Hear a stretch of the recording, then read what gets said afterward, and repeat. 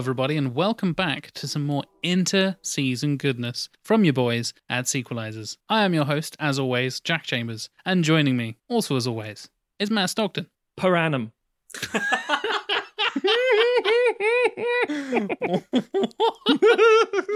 Oh dear. If anyone has guessed the title of the episode from that, I will be fucking amazed.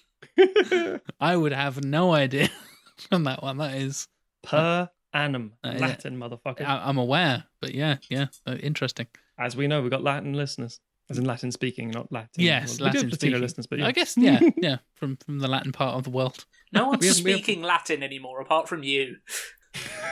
Me and arseholes, and also a couple of nice listeners to the show.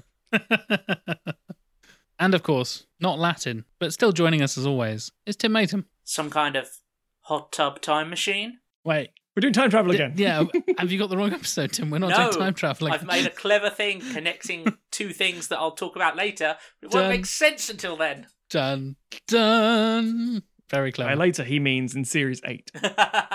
We fix Hot Tub Time Machine too. Ooh, is that a bad sequel to a good movie? That's the question. No, it's a bad sequel to a mediocre movie, but correct. It's still, yeah, that's acceptable for us. We'll take worth sequelizing, maybe. it. Stick it on the list, gentlemen. I think it already is. It might already be on the master list because the master list has everything you could possibly need. And speaking of having everything you could possibly need, we're talking about some of the greatest years in the history of film. Our favourite years, some incredible years, and we've got 2 picks each. One more modern, this millennia, this century, and one in the 20th century. And we're going to discuss some of our absolute favourite films and some fantastic years for cinema. And hopefully, dear listeners, you will go, holy shit, those films came out in the same year. Oh my God. Because that's basically what I did while researching this. And I've hinted at one of mine before because we've covered the prequel to one of these films in a previous episode in the prequel. You know what I mean? And we actually said, oh my God, what an amazing year for film. And then we went, aha. Good year That for sounds film. like an episode idea to me. To the master list. Exactly, to the inter-season master list. So, yeah, we're going to be talking about some absolute classics and some modern classics, gems, however you want to put it as well. And basically going through some ridiculously good years for film where you'll get a dozen or even 2 dozen really fucking good releases within a 12-month period. And to clarify, because I know there are some pedants out there, this is based on Western, either American or UK release dates, depending on how we want to feel about it and how we want to classify things. Depending on how many we want to squeeze in. Exactly. If it was released in America in the right year, we're picking that one. If it's released in the UK in the right year, we're picking that one. So, yeah. Yeah, I think I use localized release dates for my ones, so yeah. I assume most of mine are American. I know a couple are not, because I know specifically that they are the UK release dates, because that's how I got them to be in 1980. To be in my years. 1918? 1918, that's my favourite year. Crafty Chambers squeezing Yeah. them in. Yeah. Crafty Chambers. Sounds like a shitty board game from the 90s. From MB Games, Crafty Chambers. Will you be the first to enter the Crafty Chamber? It's like Free the ghost. a brand of like homemade, like buy your kids the latest Crafty Chambers kit and they'll be able to make a car that runs along powered by a balloon. Yeah. Assemble your own dinosaur skeleton over 20 days. And by 20 days, I mean 30 issues at $9.99 each. Anyway, we're getting away from best years for film. We are. So let's dive straight in with a year that has been mentioned multiple times on this show, and for good reason. Because I'm talking about, oh dear listeners, I'm talking about 1980 motherfucking 2. Because this came up in the Thing Prequelizers episode. Because The Thing, 1982, is a phrase we said about 1 million times on that episode. And I specifically remember saying, holy shit, Blade Runner and The Thing came out on the same day. Yeah. In the same year, and they're both in like my top 5 films of all time. It's like, is that the greatest? I think I said it on the episode. Is this the greatest day in cinema for a young both of them Jack Chambers? And they both flopped horribly. So the obvious starting point, as I just mentioned, Blade Runner and The Thing. 2 of the best sci-fi movies ever made. 2 of the most influential science fiction films ever made. And as you rightly said, Matthew, massive box office flops. One I'd of them actually came heighten with what a you just- fucking terrible narration that Harrison Ford couldn't have given less of a fuck about. And to be fair, I don't blame him. He's grumpy and we love him for it. I was to say, I'd heighten what you just said. I'd say not only that, like genre pieces of science fiction and horror necessarily, but two of the greatest films ever made. Oh, I agree. Yeah. They're certainly, like I said, two of my Well, favorites. the director's cut. Yeah, let's talk about like director's cuts and the final cut and all that kind of stuff. I like the final cut, apart from the fucking unicorn thing from Legend, but let's not get into that too much. If we start talking about cuts of Blade Runner, we'll be here for years, and we'll never get on to the next thing. But Blade Runner thing, kicking it off, 1982. What a fucking year! Yeah, you already know how much I love the Thing from the Thing episode. We've talked about that plenty, but Blade Runner has a special place in my heart. It was one of the first real, my intellectual sci-fi quote unquote things I got into that kind of influenced my love of that genre going forward, and now why I love cyberpunk genre and all the kind of like more grounded earth-based kind of sci-fi stuff as well. Sure. So it's a big influence on my taste, and why I love so many of the films and video games and books and stuff that I've read ever since. And I'm in preparation for the upcoming cyberpunk game. I've gone through and been like rereading. I've gone back and reread a bunch of William Gibson and stuff, and and it's been good. It's been good. But Blade Runner, classic. The Thing, classic. One for you, Mr. Stogden. Hello. It's not Star Trek 5. Don't worry, we've already fixed that one. This one certainly doesn't need fixing because, again, arguably one of the best science fiction films ever made. Yeah. And one of the most influential. Star Trek II: The Wrath of Khan. Which, let's face it, Star Trek has been trying to recapture that. Yeah. They've redone it. It's the fucking death. Quite literally. It's the fucking death of Superman. Let's redo it over and over and over again. Bullshit. It's arguably it's in the top 2 of Star Trek films. What's the other one? First Contact. Nemesis. Nemesis. First Contact and Wrath of Khan. Only if you want to rub your hands over Tom Hardy's smooth head. People on the internet do. Do you get that a lot? Yeah, Wrath of Khan's great. I fucking love that film. Wrath of Khan is a classic. Yeah. It's such a stripped down classic. A lot of it's driven on the acting.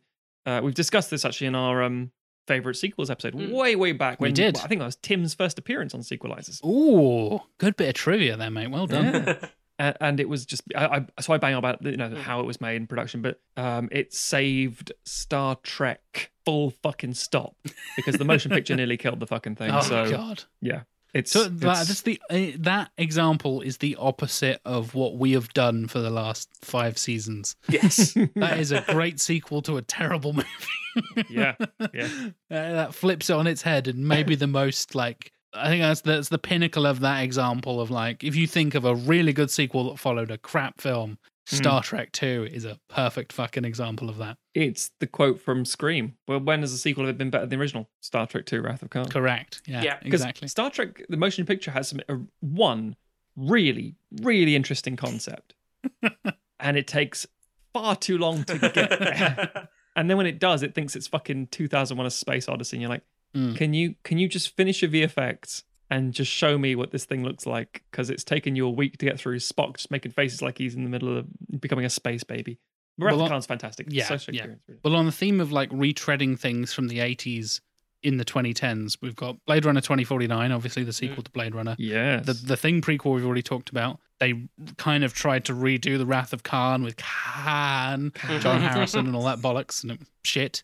And another film we've already mentioned on this show, the original Tron, is also 1982. And I personally fixed Tron Legacy back in the day as well. Yeah. So yeah. I would love that if Jack does like a job interview or someone just asks him in the street. So I was like, hey, what do you do? I fixed Tron, you fucking bastard. It's like, I'm sorry, what? I feel that's going to be, if we ever do like a sequel con or anything like that, where we do a meetup, that's going to be Stuart Main's first question. It's like, why did you fix Tron Legacy? It's perfect. I don't know why he's British. He's Scottish. Like he suddenly got an English accent for some reason. I don't know why. I don't know if it's less offensive. I've already offended him plenty of times about harassing him about his taste in film. But yeah. And yes. Tron, it's important. Yeah, I think that's the thing. Like Tron, as we said when we did the Tron Legacy episode, like the film itself is a mixed bag. There are parts of it that don't work, but visually it's such a leap forward in terms of like what could be done that it's worth noting in the great films of that year. It hadn't aged well, but it has been such a big influence on so many other things and really kind of revolutionized and innovated so much CGI stuff. They were doing CGI before computers existed. Yeah. That's a thing. It's mad. How they did those light cycle scenes and stuff, it's absolutely crazy. And speaking of effects and practical stuff and all this kind of stuff, another thing I've mentioned on this show before, tying into my Oz pitch, it's like I just love this year. It's so strange. Seriously, man, yeah. The Dark Crystal was also 1982. Muppets! And obviously I referenced all the puppets and shit and my Oz musical 80s madness that I did towards the end of last season. So yeah, even more references. I didn't consciously reference like, oh yeah, I fixed 3 separate sequels/prequels of these films. I didn't even think about it. I just thought Blade Runner the thing. Obviously, what else was there? Oh shit, there's a bunch of other stuff we've covered as well. The computer that Jack writes his pitches on is kind of like an Enigma machine, and he's got the dial set to 1982. Oh, I just assumed the computer that Jack writes his pitches on is in fact Kurt Russell and the boy who wore tennis shoes. I wish. Come lay down, Kurt. I need to create another draft. I feel like he's opening his chest like out of the thing, and there's just a typewriter inside. Clickety clackety away. Twist his nipple to wind the paper on. Yeah, exactly. Ugh, gross. God, we turned that real gross real quick. Something from my childhood. Dark Crystal. Yeah, exactly. Fucked up. Yeah, it's dark. It's weird. It messed me up as a kid. It was really creepy and. Skeksis. I thought, yeah, puppets, kids film. I think that's what my parents thought. And they were like, yeah, he watches like Sesame Street and shit. It'll be fine. It's the same thing. It's all pence and it'll be fine. What could possibly? Oh God. Oh, this is horrible. I have a question. Because it's got cancelled. Did you guys see the Dark Crystal series? I did not. No, I haven't seen it. I haven't either. I know it's got an neither have I. All 3 of us. It's got an absolutely bananas voice cast. Like, yes, it does. And that wasn't enough to save it. Yeah. I'll probably get around to it at some point and probably really enjoy it and see what everyone said about it. But I haven't seen the Dark Crystal in a while, so I wasn't suddenly like, oh fuck yeah, I need to see the Dark Crystal. I want to rewatch series. Yeah. Yeah. Want to rewatch I really want to go back and watch the original first before I got into that. I'm still too traumatized by it. Fucking Gelfling. Oh. How old were you when you first saw it, Matt? Too young. 35. I think I must have watched Dark Crystal and Labyrinth around about the same sort of time. Maybe when I was maybe 6 or 7, that kind of thing. And it was just too and Gremlins at the same time, oddly enough. Too traumatizing. Too much. I think it was the Skeksis I was kind of fine with. It was the fucking Gelflings. Their smooth bodies and their fucking weird music playing and their terrified faces. Oh, it just fucking freaked me out. See, as I often did as a kid, I think I saw Labyrinth and Dark Crystal within like a relatively short period of time. And for years, they were just merged in this giant puppet maelstrom of madness. Yeah. Sexually confusing puppet maelstrom. Which is what Jennifer Connelly falls down with the hands that are touching. I'm sure I was like, yeah, the Gelfling Prince. Yeah, that's his character. He's the king of the Gelflings. It's David Bowie. He's right? a baby, and then he's a Gelfling, and then he's David Bowie. Exactly, That's like a Pokemon evolution. Oh, there we go. I've applied Jim Henson's Pokemon evolution. If you use the Glam Stone on a Gelfling, it turns into the Goblin King. Brilliant. There are a couple of Pokemon that look like David Bowie, funnily enough. So. Of course there are. Yeah. Next up, another thing from my childhood, and I'll start whipping through these. We've got plenty more to go through. Speaking of Bowie. Speaking of Bowie, The Snowman, 1982. Which only, if I say speaking of Bowie, that preface only works for a certain generation. Because it's not anymore. It's Raymond Briggs now as Father Christmas. Yeah. But not when I was a kid. It was David Bowie talking about a scarf. That's so strange. That is so strange. Did you see the tweet from Duncan Jones? Duncan Jones being David Bowie's son. Duncan Jones, director of Moon and precisely Warcraft. Warcraft and Mute and other Mute. pieces. I watched Mute fairly recently. I really enjoyed it. It's all right. Yeah. Source Code is still good though. So Source Code's great. Yeah, we talked about that before. But in our time travel episode, I think briefly. Yeah, I think we did. Yeah, we referenced it at least. But no, he took a picture. He still has the scarf from the snowman, and all the internet went, "Oh God!" That's pretty cool. Speaking of things that make you go, oh, God, from 1982, something that has that effect on a certain Matthew Stockton's wife. She fucking hates this fucking thing. The extraterrestrial himself, E.T. She's terrified of him. Apparently, a lot of people are. Oh, yeah. Yeah. I mean, he's not good looking, you know. No, of course not. Freak. I fucking hate E.T. And literally, I don't like it as a film. just like holding your finger out towards your wife can freak her out. It's quite impressive. I don't have I have quite bony fingers. Yeah, you've got light up or E.T. anything. kind of fingers, you'll be fine. Like Terrifying your wife for however many years. with my fingers. Oh, It's let's a not go line. there, Chambers, shall we? Jesus. Let's not go there. No, I don't like E.T. I don't think I've ever liked E.T. I know people tell As me a it's film good. or I've as a got creature, or both? both. I Oh, don't like it fair as a film. I've got it on DVD, obviously, and it's in my collection there. Of course it is. But I don't. Actually, it's a 3-disc edition, which has a special edition with the shotguns and also the original with the walkie-talkies. Oh God! And I won't watch either of them. So it's one of those moments where you're told when you're very young, oh, it's a Steven Spielberg movie, because if you say It's name got a director, that for instance, fucking Spielberg's magic. Yeah, except the fact that so it's watch every Spielberg film. They're all good. First of all, no, they're not. But you're just told from a young age, this is a good film. You'll like it. And I watched it and go, I kind of didn't like that movie. But you're young enough that you just go, I guess I just didn't. I don't know. I don't know. And you don't have the language to process the fact this is shit. This is not good. There are moments in it that are pretty enjoyable, obviously. That are iconic, but most it can get in the There's bin. plenty of iconic moments, but yeah. Good score. Yes, Oh that's fair. yeah, definitely. John Yeah. Williams is always a good score. Can't go wrong with a bit of John Williams. Good as we've Amblin talked about. Entertainment logo. Yeah. Oh God, yeah, that's also true. Moving over to some more kind of action-heavy stuff from my childhood of the Snowman, Dark Crystal, and E.T. to Moving over Team some- Jack. Yeah. This is Kid Jack to Teen Jack. I'm watching films about big muscly dudes in the 80s. Muscly dudes like Sylvester Stallone in Rocky 3 and in First Blood, because I didn't even realize First Blood came out in 1982, aka the first Rambo, in case you don't know what First Blood is. Then he turns into a mad fucking 80s action star after this one is quite like, yeah, he's really fucked up after the Vietnam War. It's really harrowing and stuff. Fuck it, he's an 80s action star now. Just give him a bandana and just send him out topless and just Do go we to get murder to win a bunch this of people. time? Time to win Vietnam and then go win Afghanistan, I guess. Yeah. Fighting kind with of. the Taliban, I think Yep. it was, wasn't it? Yeah. Pretty Or much. something. Oh, I can't remember. Something like that. And of course, Rocky 3, a Clubber Lang. Clubber Lang, Mr. T classic. Mr. T, who I knew from wrestling, because of course I did. Really? Yeah. I was into wrestling before I was into films, like as a really young I mean, kid. like the A-Team. I'd never seen an episode of the A-Team in my life, I don't think. So young. They're all the I don't know same. why- You could just watch one, I was and gonna- I then was you've gonna seen say, all of oh, them. yeah. I've seen clips. That's not me being an advocate for the series. I'm not saying seek it out. I'm just saying, like, oh yeah, but it was on TV all the time when I was a boy. Carry on. I don't think it was. I mean, I'm sure it was on reruns and shit, but like, No, yeah, there'd be no I'm urgency. not- But yeah, I get it. I'm not. I don't think I've consciously seen an episode of the A-Team. I've seen the terrible remake films, as we talked about before. Oh yeah. Yeah, no, thank you. Which also brought you in because of wrestling. Well, UFC. Yeah. Yeah, yeah. with Rampage Jackson being, yeah, Mm. that's a weird crossover. Sticking with 80s action, Conan the Barbarian. I think Yeah. probably one of the first Schwarzenegger films I saw as well.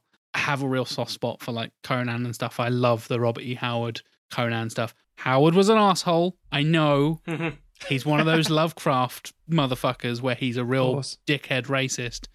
But I love that world. I love the kind of like sorcerers and barbarians and call that whatever that genre of fantasy is. I don't like mythical fantasy. I think that kind of thing where it's all like mythical guess. heroes and Yeah. all that kind of stuff. Hyborian stuff. Yes, yeah, exactly. I love that kind of stuff. I have a like Conan Chronicles Omnibus edition. That's one of my my like prized possessions of my book collection that I really love. And I really, really want a King Conan film because that Jason Momoa one was shite. That was crap. And there's been rumors of bringing back Arnie to do Old Man King Conan, which they hinted at in the previous films. So I would love it. And they've done some really good comics recently as well. So yeah, this was kind of my introduction to in the same way that Blade Runner was my introduction to the kind of cyberpunk stuff.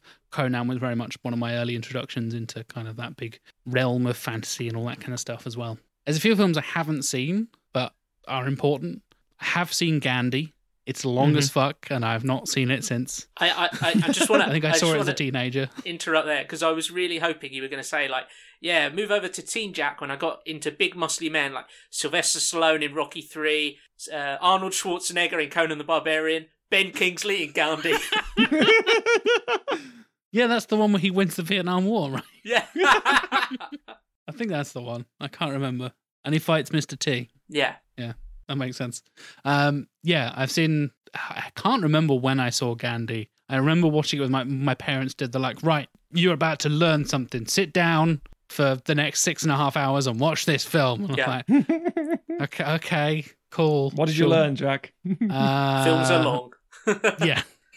It's possible that I think like within not, again, this like weird, within a short span of time, I saw this and Lawrence of Arabia within like a short span of time. Yeah, no, I can understand. And my brain just blurred and I was like, they're both very long and about the past. And about the past somewhere else in the world in like very hot countries. I don't know what's going on. Pretty sure both of them have blackface. I can't remember. I know. Or at least brown face. Yes. There's plenty of brown face going on. Not great. But Gandhi, kind of one of Ben Kingsley's big roles. For those of you, for the younger listeners, because I know we do have them, he's the bad guy, sort of, in Iron Man 3. He's Trevor in Iron Man 3. Gandhi, fuck you. For the younger listeners, if you don't know, Gandhi's in Civilization, the game. He likes to nuke people. Sorry, yes, yeah, Ben Kingsley. Not Gandhi, Ben Kingsley. Just putting that out there. And another film we've kind of talked about before as well, the Poltergeist franchise. Poltergeist 1 came out in 1982 as well. We have fixed Poltergeist in the past as well. So I still don't like it. Yeah, neither do I. I remember not liking it back then. Don't like it now. Don't like it on Blu-ray. Don't like it. That sums up your fucking collections, Dogden. I own it, but I don't like it. Yep. And the rest of these films are kind of classics, but I have no particular affection towards. So stuff like Fast Times at Ridgemont High, 48 Hours, Tootsie, Sophie's Choice. These are all classics, but I have no particular opinion either way. Most of them I haven't even seen, to be honest, but kind of had to include them considering all the Oscar nominations and incredibly high ratings and stuff like that. I have seen King of Comedy, aka the kind of predecessor to Joker. Sort of. The thing that inspired Joker in a weird way. So thanks, King of Comedy, but no thanks, King of Comedy. That's why Robert De Niro is in Joker, because this is the whole thing. And yeah, it's Scorsese, De Niro, classic combination. I've also got The Verdict, and to round things off, a classic which I've also not seen, but there's an incredibly famous scene from An Officer and a Gentleman, which is, again, a thing I've seen referenced in many different things, including The Simpsons. Yeah. Drink, but I have never seen the original. So yeah. As someone who's seen all of those, I think... Fuck you. No, it's not me being an arrogant prick. That's me saying... Oh, yes, I've seen every single one of those films. I've seen everything. No, I think all of those, the final ones that Jack's read off, I think all of them still stand up quite well. Whereas other things you go, oh, I don't know if I'll go back and revisit that one. But no, I think most of those are pretty... Fast Times at Ridgemont High is very much a specific niche thing that started something, mostly Sean Penn's career. But yeah, they're still solid releases and very good performances, etc. So yeah, that's 1982 for you all. A very fine year. Before any of us were born. My God. Even me. Before, this particular incarnation. I was going to say, before this incarnation of Stogden. Yeah. I was still before underground. Before they cracked open the sarcophagus and released. Yeah, I was still hibernating in my sarcophagus. Yeah. Do not disturb until 1984. Anyway. How about you, Matt? What's your first pick for an amazing year of film? 20th century. Let's have a moment, a brief moment of dead silence here, just a dead air. Just let the audience go, fucking hell, we're going to the 50s, aren't we? Or the 30s. Oh, Christ. Okay, I'm ready. Fuck you, you're wrong. I would, if I'd go for like 1954 or something, or 50. There's some really good stuff, and it's very hard to pick. However, whenever someone has said to me, when's the best years of films, as they are wont to do very frequently in the streets before the COVID pandemic. People will just stop you. It's crazy. Just stop me and say, "Excuse me, sir. You look like you understand. What was the best year for film?" No, I remember it because I lived through it, but also more importantly, at the time, a couple of years later, when you start watching more things on DVD and things released, you think this is a really good year for film. And you think, "Oh, that must be that bullshit." You were like 15 or 16 at the time. Maybe it's because you were just, as Tim's always pointed out, we always refer to this specific phrasing, your critical mind comes online. Maybe that's what it was. Nope, just turns out it was a fucking fantastic year for films. The year I'm talking about is 1999. Ooh. The closing of the 20th century. So I've gone, just because I have, alphabetically. Oh, fuck off. Of course you have. So they're just in alphabetical order here. To be fair, mine was in like order of my preference, essentially. That's so fine. I'm none to talk. Yeah. So the first one is actually something we referenced very, very recently, which is 10 Things I Hate About You in our Shakespeare episode. Yes. I think that's a very solid film. And we're not going to talk about it too much because we've already talked about it quite a lot, obviously, a minute ago. Controversial slightly, just because of the nature of the lead actor in this movie. American Beauty won Best Picture. Kevin Spacey vehicle.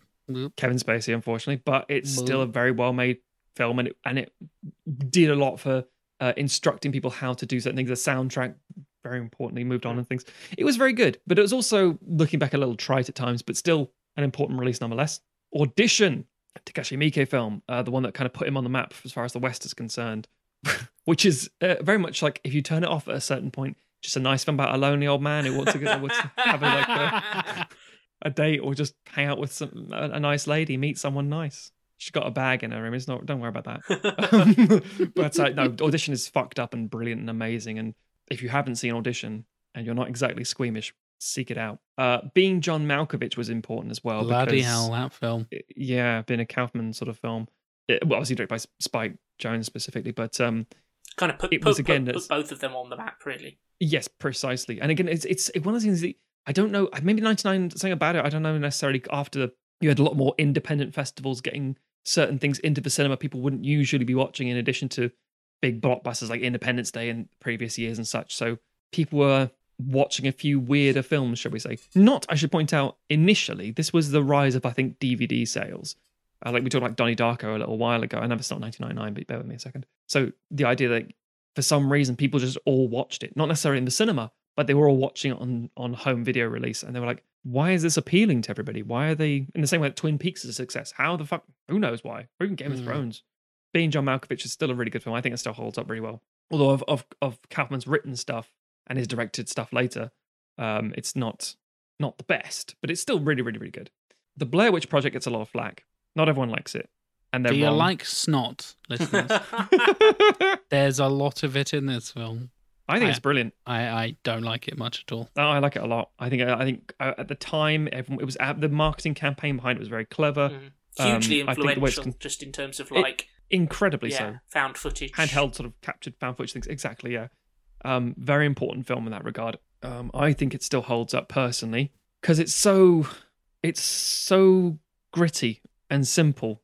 I don't know. It's hard to describe now looking back because it's just, if you to explain to someone this is an important horror movie, oh, you don't see anything, and that was the big thing when at the end of Blair Witch Project, a lot of people were pissed off they didn't see anything, and I was like, that was what made that good. That's the whole point of that film. Yeah, and the fact that it was different, that's kind of like you have to remember the horror at the time was getting a bit of a rise, but mostly it had been like multiple sequels from obviously all the 80s stuff. The Halloween, slashes, 55 and all that kind of shit. Then gave rise to Scream and the meta commentary stuff on it, but nothing was trying. It was always sort of very self-aware. This was one of the first big, we're going to actually do something different. It was a lot. I think around that period you had a lot of Scream derivatives. You had like Urban Legend and I Know What You Did Last Summer, which had taken the thing that busted all the conventions of horror movies and then turned them into new genre conventions. Correct. Yeah. Precisely. And this was maybe not the first, because I'm sure I'm wrong on that, but the thing that popularized like the found footage thing, right? It was definitely the thing that popularized it, It's the earliest example I can think of, which is now, again, as you said, Tim, very innovative at the time, and now it's a trope that's been overused horribly by this genre. Yep. Next, got a comedy, Kevin Smith, Dogma. I think Dogma's all right. I think it still holds up well. It's one of his most my films. favorite Kevin Smith film. Yeah. I think it's still really, really good. Yep. Brilliant cast. A lot of interesting observations. Damon and Ben Affleck are fantastic in that film. Yeah, it's a good film. The Emperor and the Assassin is awesome film from China with Gong Li. I really like that. I won't go into too much because I think people should just genuinely seek it out. I've not seen it. I'm intrigued. No, I recommend it. Eyes Wide Shut, controversially, Stanley Kubrick's final film before he died.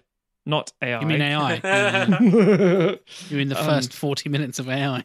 Yeah. And also allegedly the reason that Tom Cruise and Nicole Kidman split up, because again, classically Kubrick driving people to, really drill down the depths brutal of your performance. insanity. Yeah.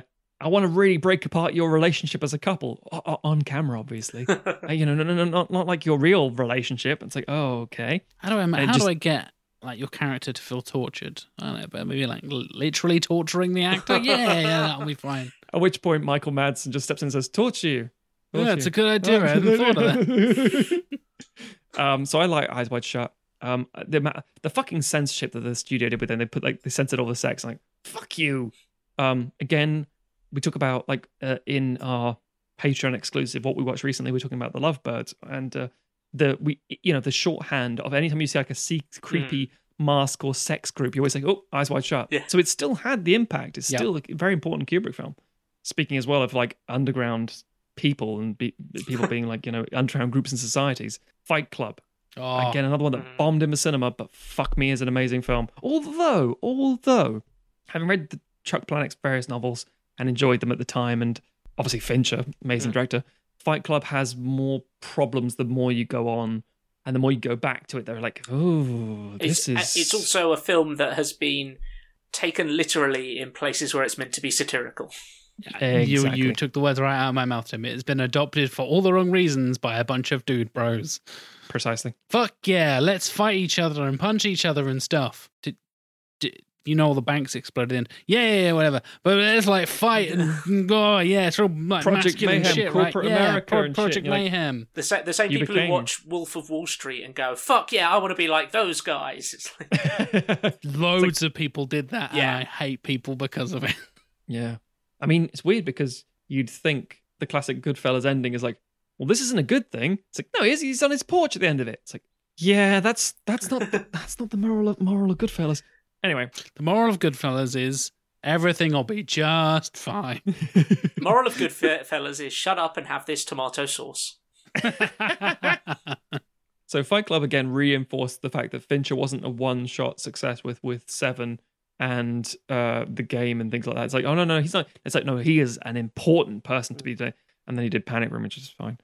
Then we got a very, very different tonal shift with Galaxy Quest. Yay! What was that? Like it was planned. Galaxy Quest, the unofficial Star Trek film. I think that's probably, I think that's on our list of films we'd like to see a sequel to at some point. Oh, definitely. Yeah. But Galaxy Quest was really good. And of course, can't really see it now because you can't really do it without Alan Rickman. So, yeah. But Galaxy Quest was a great meta commentary, like Scream in a way, meta commentary on just all the science fiction tropes and of those kind of era TV stuff, Lost in Space and stuff. Yeah, I wonder if some of the younger listeners are like even aware of Galaxy Quest, if that makes sense. Because I feel like I never hear it mentioned these days in terms of like, oh yeah, you got to really go back and see. Recently. Yeah, but there you go. Fair enough. Screen Junkies made a documentary about it, didn't they? Really? Yeah. Yeah, they did. Wow. They like they did like a how it got made, like kind of Reunite the retrospective cast and things. And, yeah. Yeah, for the 20th I anniversary. take back my previous comment. No, but you're right. It's easy one that could easily have slipped, so you never know. Unlike my next pick, which everybody fucking knows inside out, goddamn, being the 90s classic, Gamera 3: The Revenge of Iris. Oh, my favourite. What's that you say? Don't know what the fuck I'm talking about. Don't worry, one person listening does. They're punching the air right now. Damn right they are. So Godzilla is the big king kaiju of Japan. In second place is the big flaming turtle that is Gamera. Gamera. And there was a sort of reboot of them in the late 90s. John Firth Clark, one of our producers on the show, lent me a box set of it, and it's actually really fucking good. So JFC is the one person. He's the one person funding it. Yes, most definitely, yes, yeah.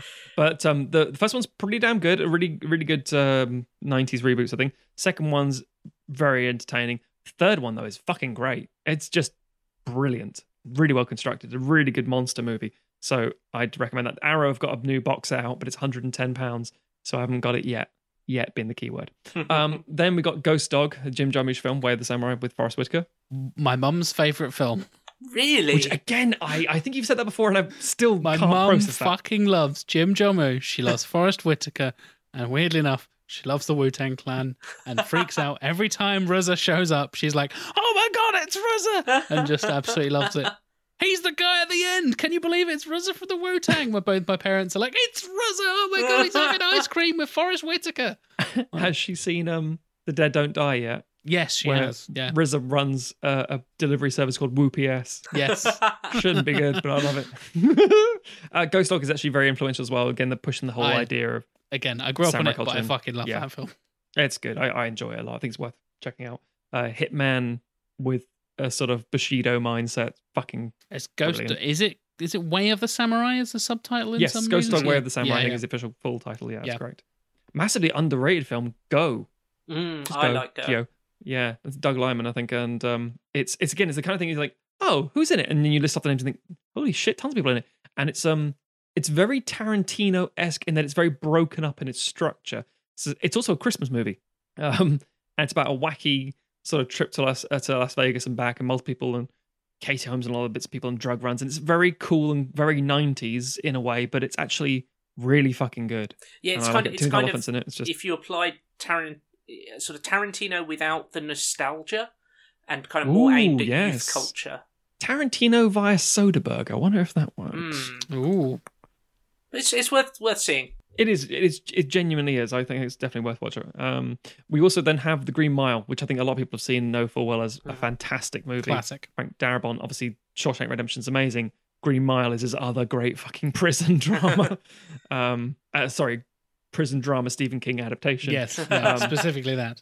Yeah, Green Mile's still cutting and still beautiful, and for a lot of people, their favorite film, and I can completely understand why. We always say like, "Oh, every film is someone's favorite film." If it's The Green Mile, I'm like, "Yeah, fair play." That's a genuinely Tom Hanks at the height of his power, having a problem pissing. It's brilliant. And my late great Michael Clark Duncan as well. An amazing, Absolutely performance from fantastic. him. So yeah. You got The Hurricane with Denzel Washington as box turns prisoner in The Hurricane. That's all very good. The Insider, that's a film with Russell Crowe. It's a Michael Mann movie. That's very, very good. The Iron Giant. Oh, Fantastic so good. gut punch. Yep. Again, didn't do well at the time Mm. at all because of another film that came out at the same time and everyone went to watch. Pretty sure they were released at the same time. I can't remember. It was Star Wars, but I'm not going to bring that up on the list. By the way, I should point out, Phantom Menace came out. Phantom Menace isn't on my list. I'm sorry. But still, Do you know what- it's worth noting. It's that worth mentioning because yeah. it was huge. It was a Star Wars. It Yeah. was at that point the first new Star Wars. Yeah. But that's all I'll say about it. What I will talk about is a film that didn't get received very well by anybody, and nobody likes it, but I do, which is Jeanne d'Arc, or Joan of Arc, The Messenger, as it's called in America, and things like that, with the Luc Besson period action. Is that Mila Jovovich as Joan of Arc? Mila Jovovich Yeah. as yes, exactly, as Joan of Arc. And it's actually, I like it. I think the score is really good. It's really interesting. It's a bit long, bloated, and a bit Bab's house. John Malkovich does a French accent, so you know it's going to be good. of course he Dustin does. Hoffman plays maybe God. I'm not entirely sure, but I think it's got a lot of really good stuff in it. You are selling the hell out of this film to me. John Malkovich is French, and Dustin Hoffman might play God. Take Sold. that. That's all you 2.5 need. hour runtime. Mila Jovovich is screaming randomly also works really well on this because she's, the Maiden of Leon. It's good. Jinro. So there's a manga which is adapted to a anime in 1999 called Jinro about this sort of very police state run society. It's got a very distinct image of almost like a stormtrooper, very Fallout style, almost Nazi style helmets with the big red glowing eyes. It's very distinct visuals. It was then remade as a South Korean movie a couple of years ago. I want to say maybe 2017, 2016, called Jinro the Wolf Brigade. Yeah. The anime is really, really good. And I recommend that too. That's actually really good. And again, in a time where people dress up in, full military gear and police and patrol the streets, it's a good one to watch. Just as an alternate dystopian future that we may be living in. Speaking of people going around with guns and leather jackets and shit, The Matrix came out and blew yeah. everyone's fucking minds. Nice. And again, at this point, obviously whipped through quite a few titles, and already some of these are very high, if not, let's face it, on people's like my favorite film or the most influential movie I've ever seen, kind of like the 1982 one. We also have The Mummy, which again, as we know, is apparently critically panned, so but good. fucking amazing as far as we're concerned. We fucking love that film. sexual awakening everybody.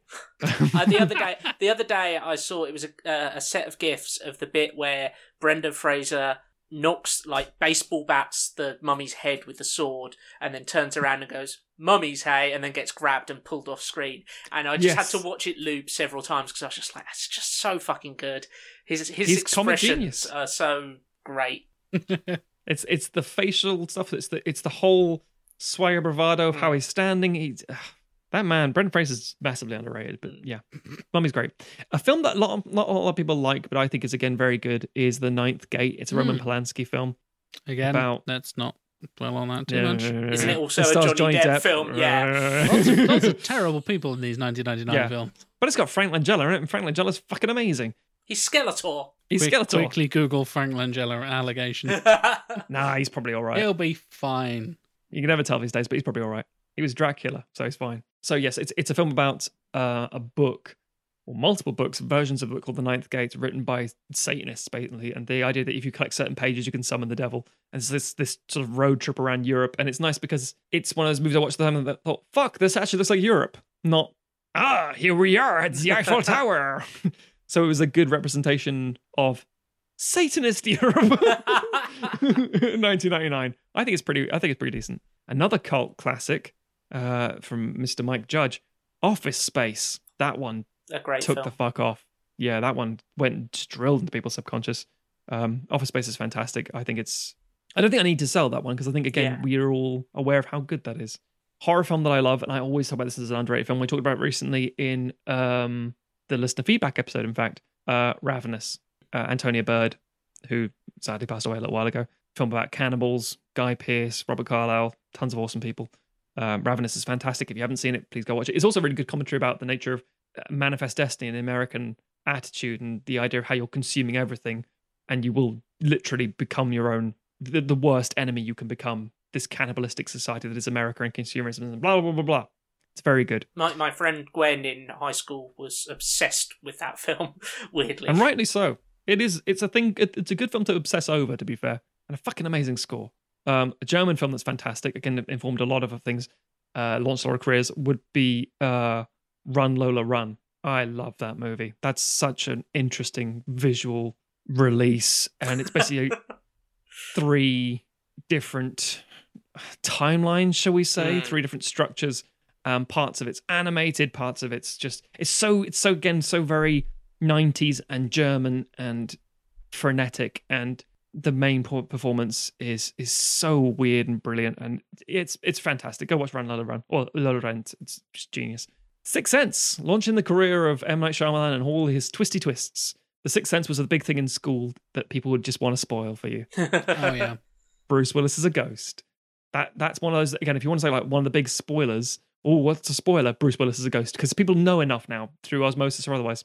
Oh, sorry, Matt. Is that a twist? Because the dog isn't female. It is a reveal of a twist. You bastard. So Sixth Sense, very good. Another one that's another Johnny Depp film, but I think one of Tim Burton's best. Yeah, Sleepy Hollow. Say that. Yeah, I love that movie. I still love that. I'm going to the cinema. It was the UCI at the time in Norwich, right before it came Odeon. Very unassuming. Didn't know what I was getting myself in for. Just like, oh yeah, a new Tim Burton film. I was like, oh, Edward Scissorhands kind of thing. It's like, I fucking love that movie. It was fantastically done. Great supporting cast in that as well. Entirely. On top of Depp and Ricci. Yeah, it was a great supporting cast, great stunt stuff, nice visuals. It was a brilliant film.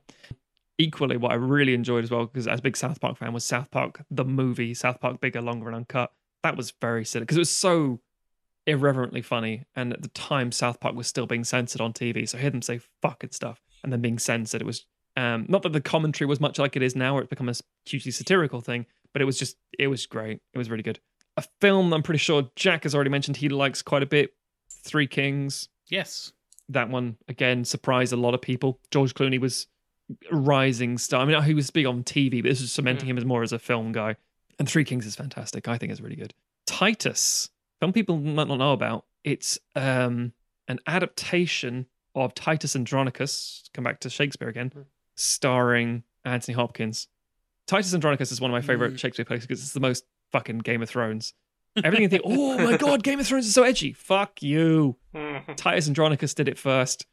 and raped his daughter, and they cut off her hands and put sticks in there, and they cut her tongue out so she couldn't tell anyone about it. It's like that's hardcore shit. And there's also like still pales by comparison to what actually happened in real history. And then, the revenge of the father is to bake his adversary's kids into a pie and then feed it to them. That's brilliant. A lot of people might not know Titus, but they'll recognize the music when they hear it. They will. Yeah, we mentioned that on, I think, our 300 episode where they got into a legal dispute with the whole thing, yeah. And finally, last thing I'll mention, of course, it's Star Wars. No, he did Star Wars. No, it's Toy Story 2. Again, one of the greatest sequels of all time. Unless you're an idiot. Toy Story 2 is fantastic. No one expected a sequel to be good. Pixar fought so hard for this to be a cinematic release, and it was bloody brilliant. Introduced a lot of really core characters and things. So, yeah, 1999 for me, and I know I've got another one listed, and I still, actually, when I was going through it again, thinking, shit, I'm glad I picked this one because this is a fantastic year. But 1999, genuinely astonishing year for film. So I have the oldest pick Oh. of our bunch, and I will hold my hands up and say, there's quite a few of these that I have never seen. But the year that I have picked, we're back far enough that these are things that are, as much as we've said, we've obviously pointed at stuff like Blade Runner, and you can even look at stuff from 1999 and go like Blair Witch Project and go like that's hugely influential. Like, yes. The period I'm going back to, these are things that like literally like launched whole art movements that now have great bodies of like critical work, like analysing them and stuff like that. I have found footage horror movies. Pfft. Yeah, I'll one up you with entire art movements. Yes. So I have picked 1960. I've kind of broken mine down into little kind of categories. So my first one is foreign language or non-English / American films. La Dolce Vita, which like a long film. A long film. One of those ones with so many like iconic scenes in it that's become kind of imagery that's just baked into Western civilization, kind of pop culture now. Well, yeah, obviously when everyone thinks of Italy, they still think of a lot of things specifically from the Dolce Vita and like the Trevi Fountain kind of stuff and splashing around. It's like that kind of imagery of men in suits with mopeds and all that shit. And yeah. Hopping over to France, Eyes Without a Face, which is a French sort of psychological horror film about a plastic surgeon. And is it Franju who directed that? I think it is. Franju? Yeah. A lot of this stuff is going to be me nodding along when. Tim. No. Because there's going to be because there's stuff I haven't seen. It's going to be me saying film and then Matt going, "Oh yes, this," and me going, "Yes, that's right." Yes, I remember it well.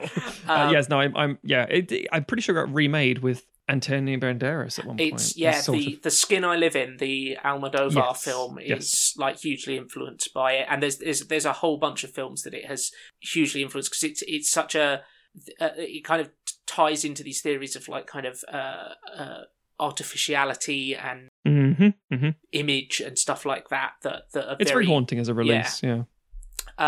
Also from France, Breathless or A Bout de Soufflé, or however you pronounce it.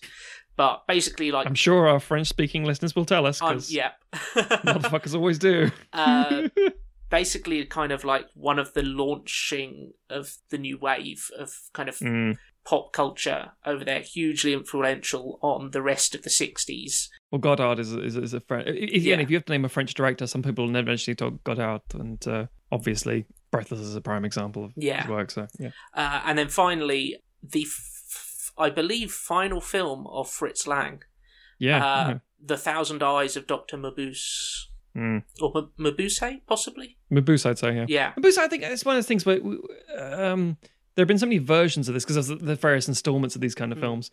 I'm always surprised it hasn't come back yet as a franchise. Yeah. Definitely one worth seeking out. Although not I wouldn't say this one's worth seeking out specifically because, again, it's the installment mindset, but definitely... it's in the same way that like Sherlock Holmes kind of thing. It's a character or universe, as it were, that keeps sort of regurgitating, reappearing in different forms. It's not always the exact same character, like Robert Downey Jr. plays Iron Man kind of thing. It's Hopping over to Britain and taking kind of a specific look at some British films coming out. The League of Gentlemen, a kind of classic Ealing comedy, like crime, but it's funny caper film. Very much kind of, obviously, like the 60s were this kind of Britain after the Second World War kind of finding its feet again and having this image of cool that was, driven by the youth culture in London. And I think this is part of that, this kind of sense of humour about things. But also, Peeping Tom, a kind of iconic horror film, slasher film, that kind of pioneered a lot of stuff about kind of voyeurism and stuff like that, tapping into those ideas. Is that where the phrase comes from, or does the phrase no. precede the film? No. Okay. But I believe the phrase is capitalised on in the film. Yeah, it's one of the first, I believe, films that kind of it has these sequences where it's like handheld point of view camera, which was obviously very difficult to do back in the 60s. Yes. Like following these kind of, basically putting you in the eyes of this Peeping Tom, kind of following these women around, and was kind of famous for there were kind of both technical hurdles that it overcame, but also like how creepy it was, basically. It had been done officially before, but it was the novelty of making it doable for the public in that way in the film, I think, that made it stand out. Yeah. And like everything, someone's done it before, but you did it in a way that everyone sort of went, oh shit, sat up and watched. And yeah. Speaking of horror, The Village of the Damned, the adaptation of the Midwich Cuckoos with the iconic blonde-haired children all speaking in unison and telekinetic their way through through England countryside. And then something very different, Saturday Night and Sunday Morning, starring a young Albert Finney, and the kind of something that kind of popularised the idea of the kind of angry young man film that kind of became popular in kind of British cinema, but just like a look at kind of youth culture and also kind of working class life that was kind of considered a little bit revolutionary at the time, certainly from kind of the British post-war sensibility. And then finally, I shall leap over to America, where we have stuff that's kind of a bit more high profile and glamorous. The Apartment, Billy Wilder, again, love that film. Comedy, amazing, like one of the all-time greats that's, still holds up nowadays and still is held up as a kind of one of these perfect scripts. It does have a caveat with it, which is it does have a fucking atrocious Mickey Rooney performance. I feel like every Ricky Mooney... I was going to say, that doesn't narrow it down, does it? Performance is an atrocious one. Yeah. I mean, it's because I think they were like, again, classic. It's one of those like, oh, it's of the time. It's not people innocent yada yada. It's like, nope, it's offensive as shit. It always has been. It always will be. Yeah. And it's like yellow faced awfulness. And it's like, what do we do? Put him in some glasses and a squinty face and giant teeth. And it's like, oh god. Yeah. But the film's still genius. Yes. Barring those moments. Speaking of genius, Psycho. Yeah. And to, talk about influential, possibly one of the most iconic horror films of all time. Like easily. I watched it literally a few days ago, and it's still fucking brilliant. And just in terms of like even stuff like how Hitchcock promoted it, and the whole it's possibly the birth of spoiler culture. Don't give away the ending. It's the only one we've got. We discussed this in our Patreon exclusive discussion on film trailers. About how it's presented and marketed and all that sort of stuff. So go check that out if you're on that specific tier. But Psycho, by the way, also spawned 3 sequels. So don't worry, we'll come back to that soon enough. And a weird Gus Van Sant shot-for-shot remake. Shot-for-shot remake. Oh, that's such a weird remake. Yeah. Good lord. Some slightly pulpier stuff. I'll bundle these two together. The Lost World and The Time Machine. One good, one less good, if you ask me. Yeah. But both kind of interesting. Both important in a way. Both, yeah. Time Machine won an Oscar for its special effects, which we mentioned on our time travel episode not too long ago. Yes. And Lost World was less good. I believe that's the one that features stuff like iguanas with some extra stuff stuck on them. Yep. They re-released it on TV when Jurassic Park 2 was coming out. I went, oh, wow! Oh, this looks like cruelty to animals. Yeah. Because it kind of fucking was. But still charming in its way. Oh, yeah. And then a couple of big ones to finish. Spartacus. I feel like we should say I'm Spartacus. No, I'm Spartacus. I'm Spartacus. No, whoa. I'm Spartacus. I'm Spartacus. But I'm Spartacus. I'm Spartacus. As one person says in the movie. Like, Spartacus? Get back to the Bronx. Spartacus. And the Magnificent Seven. Remake. You know, one of the best remakes. One of the best remakes. Mhm. Not as good as Seven Samurai, but still. Nope. Still genius. Yul Brynner wears the hell out of a hat. So a lot of stuff that possibly, people listening won't have seen, but I think that a lot of people will have heard of in terms of the impact that it's had. And, I agree. I think when stuff is 60 years old and you can still point at it and go like, it's that old and it still holds up, you know that it's lasted the test of time. I mean, it may not sound it because, maths. That's genuinely like 60 years ago. Yeah. That's a lifetime ago. When you said that, I was like, oh God, yeah, that is 60 years ago. Yeah. It's crazy to think of. Yeah. It's double, well, not my age, but Double my age. double hello. most. Yeah, literally Jack doubles like these. So Jack's entire life lived twice over is when they were making these movies. That's Fucking hell. mental. Yeah. Yeah, it's those films are closer to when cinema as a medium was invented than they are to present day. Oh, man had not walked on the moon at this point. Yes. God, that's a weird thing. Jesus. But we haven't really walked on it since. So, Some people think we still haven't. Twats. So, flashing forward to the 21st century, Flashing my bits. flashing my private parts. Why don't you jump in my H.G. Wells time machine and jump forward to the future? Well. Clever, Tim. Clever. I'm traveling exactly, for some reason, 30 years into the future from 1982 to the year that was supposed to be the end of the world. 1997. 1997. I can't do maths. 2012. And I'm not talking about that fucking piece of shit disaster movie. 2012. It's garbage. Anyway, I'm not talking about that film. It's not 2009. I'm talking about the year 2012. Specifically, the films that came out in that year that are really fucking good, such as, I don't know, The Avengers. The film that made it all possible. Case closed, motherfuckers. Case closed. One of my favourite films, which we have talked about on this show as well. Because that's just what I'm doing, apparently. Apparently, just Jack talks about the films he's already talked about. In the previous episode, a sequel we'd like to see. This is very much a film I'd like to see a sequel to. Dread from 2012, which I fucking adore, and as you all know, amazing. Go and listen to that episode if you want to hear us go on about how good that film is. Another film that is basically the same, but not, is The Raid, aka The Raid Redemption in certain, I think it's that in America. Fantastic film. Kind of like Dread, but not futuristic. Replace futuristic stuff with Indonesian martial arts and you'll be fine. Love Some that people film. might be spitting feathers at this point saying it's not a 2012 film.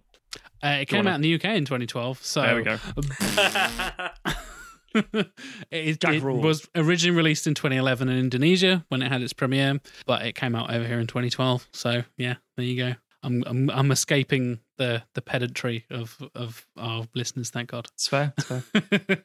Another film I really love, and I think is one of the best Bond films we've had this century, this side of the of the 2000s, is Skyfall.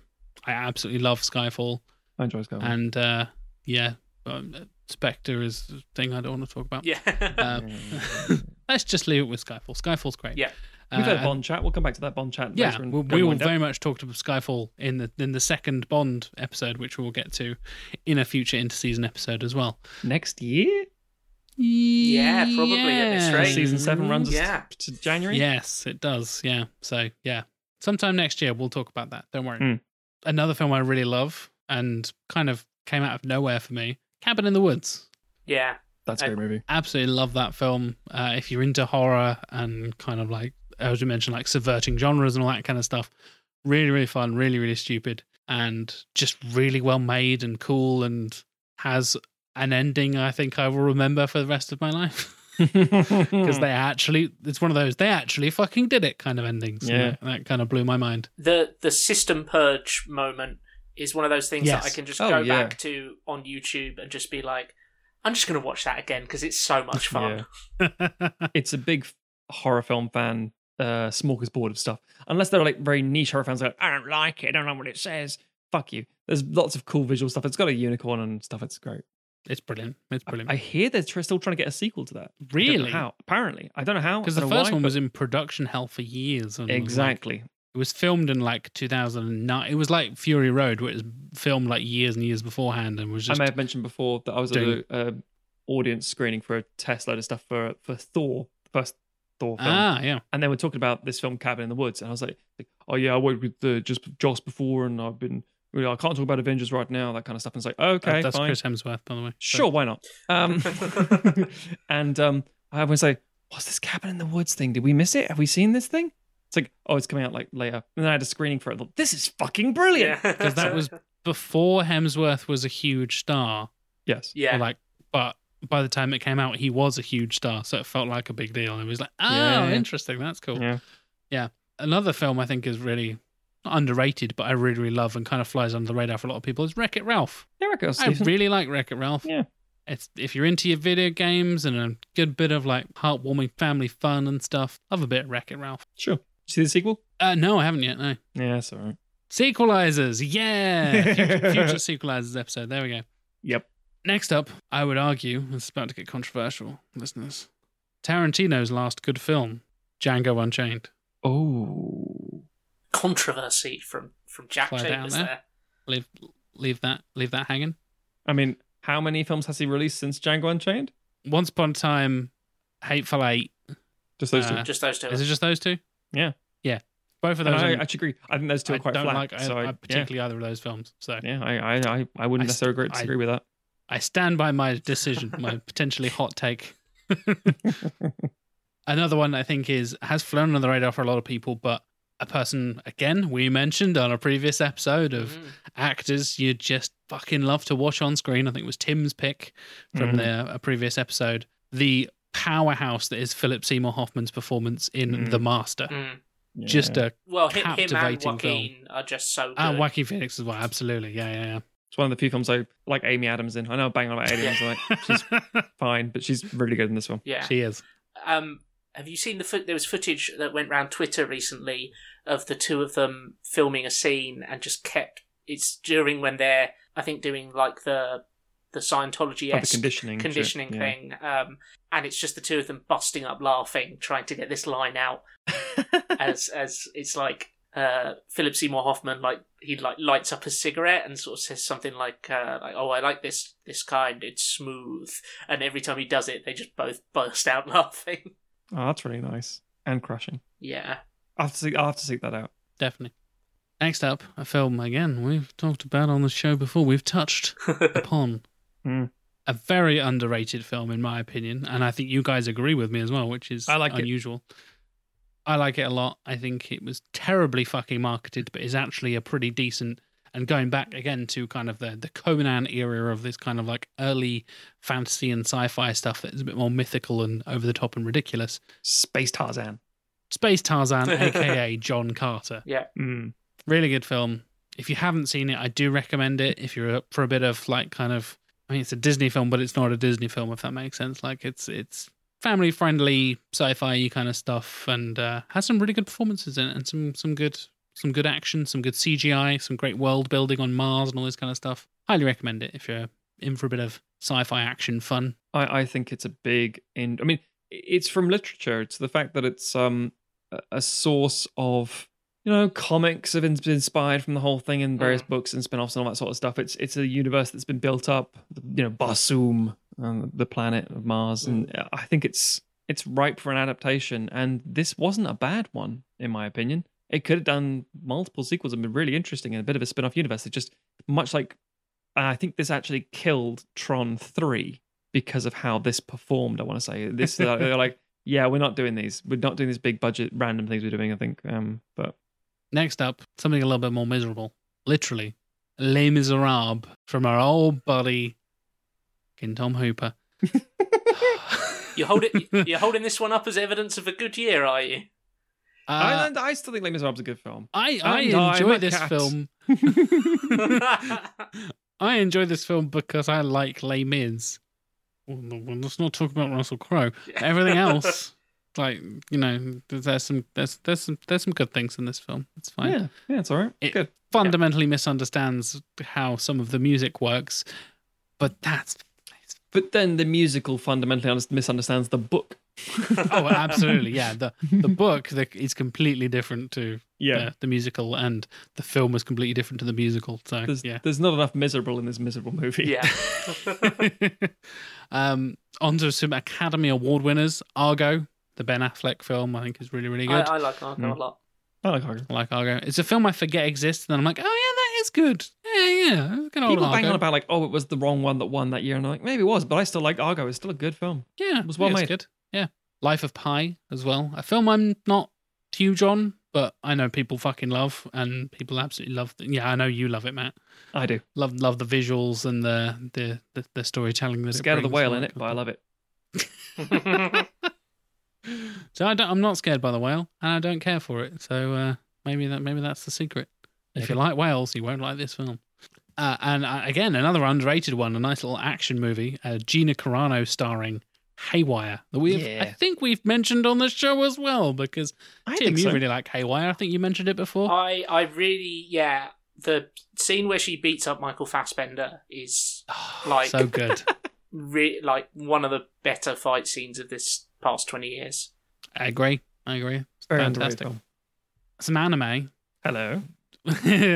One of the, funnily enough, films that are sequels to TV shows, again, a topic that we've covered in this show before, to one of my favourite anime, if not my favourite anime of all time, Full Metal Alchemist Brotherhood. This is Full Metal Alchemist, the secret star of Milos, because of course it is. Sacred, not secret. I said secret for some reason. Seeping. The sacred star. The squeaky star of Milos. Exactly. If you haven't seen it, first of all, go and check out Full Metal Alchemist Brotherhood. I would argue it's one of the best, if not the best, anime series ever made. It's a good gateway anime to get into. It's really easy to get into. The world and characters are fantastic. So if you need some anime in your life and you haven't seen it, go and check out. Fair warning, within the first few episodes, there is a development when they meet an alchemist who's trying to perfect something, and it's something that happens with his kid and dog, and it is crushing. Yeah. Nobody needs that in their life. Nobody needs that, but prepare yourself. Yeah. It's an emotional journey with that show. Yes, it is. Sorry. Another film that I think did get the recognition it deserved, but I think is worth mentioning as well, is Chronicle, the kind of dark take on a superhero / villain origin story kind of thing. Unfortunately gave us Josh Trank and Fant Forstick. But it reminded people that Michael B. Jordan existed. That's very true. Michael B. Jordan is fucking fantastic. And wasn't just a kid off the wire. Dane DeHaan can be a very good Dane DeHaan is fantastic. Dane DeHaan launched the one, yeah. Both of them have gone on to good things and better things, thankfully. Yeah. So, I mean, another found footage film, technically. Yes, it is, yeah. It's a found footage twist on a superhero film, which is Yeah, really cool. I remember loving it back in 2012 when I watched it. So it's still decent, still holds up. I might have seen it once or twice since then, but yeah. Speaking of remakes and sequels to TV shows and everything in between that, 21 Jump Street. I like these movies a lot. Hilarious. They help that these two films, 21 and 22 Jump Street, are maybe a million times better than they have any right being, because I went in with no expectations whatsoever, and they are both pretty fucking hilarious. I like movies that have strong supporting roles, which are rap artists and hip-hop artists as points of authority. Like, I recently watched Vampires vs. the Bronx with Method Man as a priest, and this has Ice Cube as a police captain. I'm like, give me more of this. I would like more of this. These things are hilarious. I want to basically eventually see RZA as the president. Did you say fuck the police? No. Police captain. Yeah. Next up, Wes Anderson, Joint, to quote Spike Lee. Moonrise Kingdom, a film I know a lot of people love. I really enjoy it as well. One of my favourite Wes Anderson films. I'm not a huge Wes Anderson guy. I get fairly worn down by the quirkiness fairly quickly. Sure. But I do like Moonrise Kingdom. Underrated Pixar film next, in my opinion. Brave. Love a bit of Brave. It was a really tricky one to get off the fucking ground. A lot of people don't like Bisecting because it feels a bit lost places. But I said it's really good. I enjoy it personally. I really like it. Yeah. The hair is amazing. That's all you need to know. The hair physics is just absolutely crazy. Hair good, bear questionable. I'm going to get that tattooed on my forearm. From what we know of Jack, he won't because I don't have any tattoos. He's scared of them. I'm horrendously scared of needles. Sweeping back round to some Channing Tatum action after 21 Jump Street. The film that moistened 1,000 vaginas across the world. A million vaginas. Oh, it did, though. It's the 50 Shades of Grey of films without the 50 Shades of Grey films. I don't even know if there's an equivalent for cis straight white dudes. What's the sort of like a genuinely interesting dramatic sexual awakening piece? for men. Yeah, but it's overtly like, oh look, sex. Yeah, because just to briefly pause on Magic Mike and Magic Mike XXL for a second, they're way more like story driven and drama driven than they have any right being. They are. Because I went into it like as a, it's the classic like, oh, your female partner or whatever, like your partner who's interested in sexy men dancing about. I was like, oh, let's watch Magic Mike, and me being the heterosexual man I am, I'm like, fine, whatever. I like Joe Manganiello, and I know there's a wrestler in there somewhere. I'm sure I'll be fine. Kevin Nash is there somewhere. I'll have a good Kevin ogle at Nash him. is just hobbling around with his broken knees in the background somewhere. I've seen him in his pants for multiple matches over the years. I might as well see him and take him off. I've seen him being big, oiled up, muscly dude for like 2 decades now. I'll be fine. And then they're like, but can Mike's brother get off drugs? And you're like, oh my God, I don't know. What's going to happen to Mike's little brother? It's Soderbergh. He's great. Soderbergh, Exactly. Suddenly get stuck into it, and Magic Mike is better than it has any right to be. But yeah, it's XXL. classically XXL. come for the exploitation and then stay for the drama. And it's like, exactly. that's exactly what you this come is. for the abs, stay for the drugs and drama. Yeah. Speaking of drugs and drama, I think a really fucking good cop movie.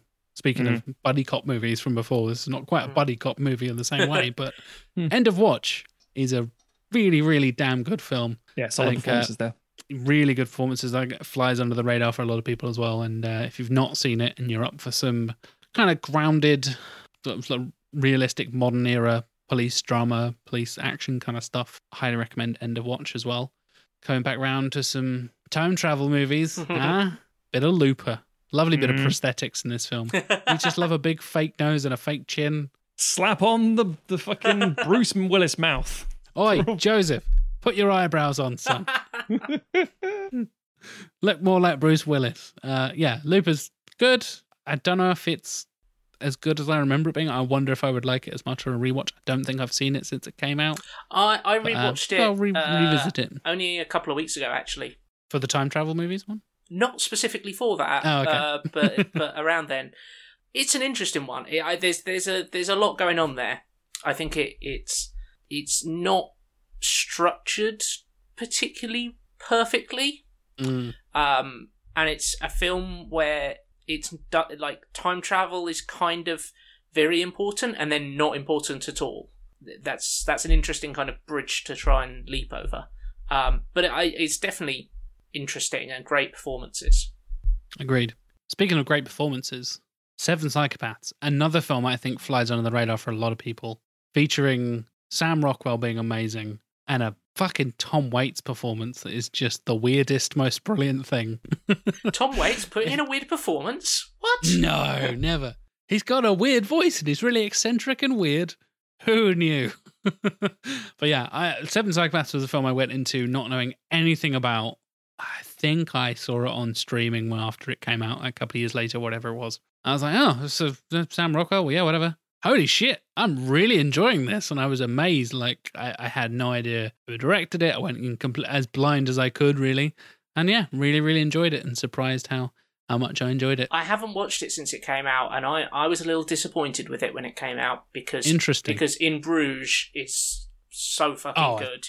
Fucking love In Bruges. So I'd seen that, and I was then like on the lookout for the next film by that same team, and was a little bit underwhelmed by Seven Psychopaths. Yeah, similarly, I love McDonough stuff, both McDonough brothers, in fact, and had seen some of the plays and everything, and after Bruce was such a great success that whatever comes next will be amazing. And the thing that gut punched me about Seven Psychopaths was that I like a lot of it. There's a lot of very strong imagery. Problem is the central conceit is a writer, an Irish writer, who doesn't really know what he's going to do with his next film, but he's been given a lot of money. And it's almost like telling a story and then at the end say, should we just make it about this? What's just happened? Yeah, I guess so. And it's like, oh. And it's that very much that idea of you didn't really have an idea, so you wrote about not having an idea. And that's sometimes not a bad exploration. That's quite interesting about a writer's mindset. But also I'm like, it's fine.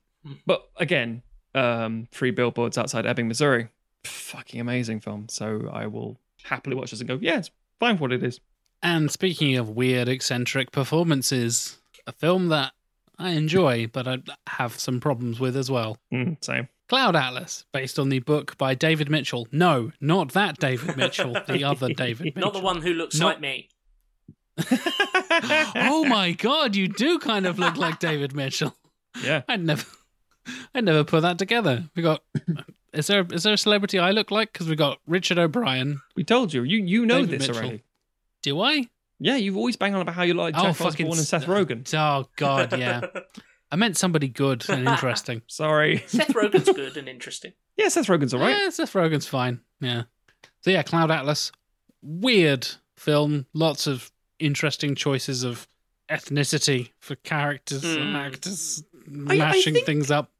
It's a great exploration. I just don't know. And I don't even know if it's the technology, but there's something just not there yet. I think it's a really good exploration. I think it's a really solid piece. I think it's a really interesting piece, especially from 2 individuals who have transitioned gender-wise. I think there's a lot to be said there about the idea of you can be anything, historically throughout time, reincarnation, and other things. I think it's a really interesting talking piece. I think the problem is the execution of the film is like, yeah, I get that, but what I've just seen is Hugh Grant with kind of like with the fact that Joseph Gordon-Levitt does not look like a young Bruce Willis. He looks like a Bruce Willis mouthpiece is slapped on his face in the same way someone's slapped on almost a Mickey Rooney style caricature of an Asian person onto a Hugh Grant. And I was like, I get it. I can see where you're going. I don't think it works. Yeah. That's the problem. I've read the book. It works in the book. Yeah. It's less offensive. And it's a lot more subtle. So you don't just see like, oh, there's the dude who's got the same tattoo on his neck. And then the next scene it's like, yes, he's got a tattoo as well. I can see it on the screen.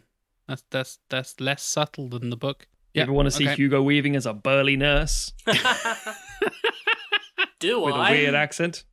Yes, I do. So yeah, that is 2012.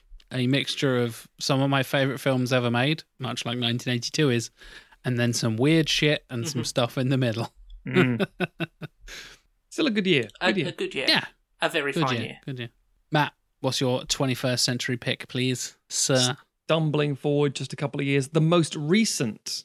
I'm gonna be a bold motherfucker. I'm gonna say one of the most informative and painful years of the 21st century thus far. Oh yeah, I hadn't thought about that, but yeah, fucking hell. This year is the year of the Brexit referendum, the year Trump got into the White House officially through the vote as opposed to actually stepping through the door. 2016. A really odd fucking time. Lost a lot of great cultural figures during that year. Oh, yeah. Bowie went out in the first little while. I think it was Alan Rickman straight after him. Yeah. It was a really weird time. And believe it or not, that was 4 years ago, not 45 years ago, as it fucking feels. But as far as the cinema is concerned, it was punching above its weight. It was giving us some really, really fucking key stuff. I'm going to bang out like a load of titles now. And 2016, these should actually be one of those weird things that sort of exist in a state where you can actually get them quite easily. 1960, very hard to get a hold of. Maybe a Criterion collection, so it's actually really expensive to get a hold of these movies. 1999, yeah, you should have probably seen these, but it's very hard to see. Some of them might crop up on the old Netflix or something like that. 2012, yeah, fair few of those will be on Amazon Prime or Netflix. 2016, I wouldn't be surprised if almost always show up on streaming. So, first off, right out of the gate, 10 Cloverfield Lane. I'm not going to say anything about this movie. It is the best Cloverfield film by a country mile. Easily. Yeah. And it's brilliant. There's no competition from Paradox, let's be real. True. Paradox is a pile of shit. Fantastically acted, very small chamber piece. Really well done. Very clever. We talked about this when I brought up Cloverfield Yeah. Monster, I think. Yes. We briefly talked about 10 I don't Cloverfield know. Lane.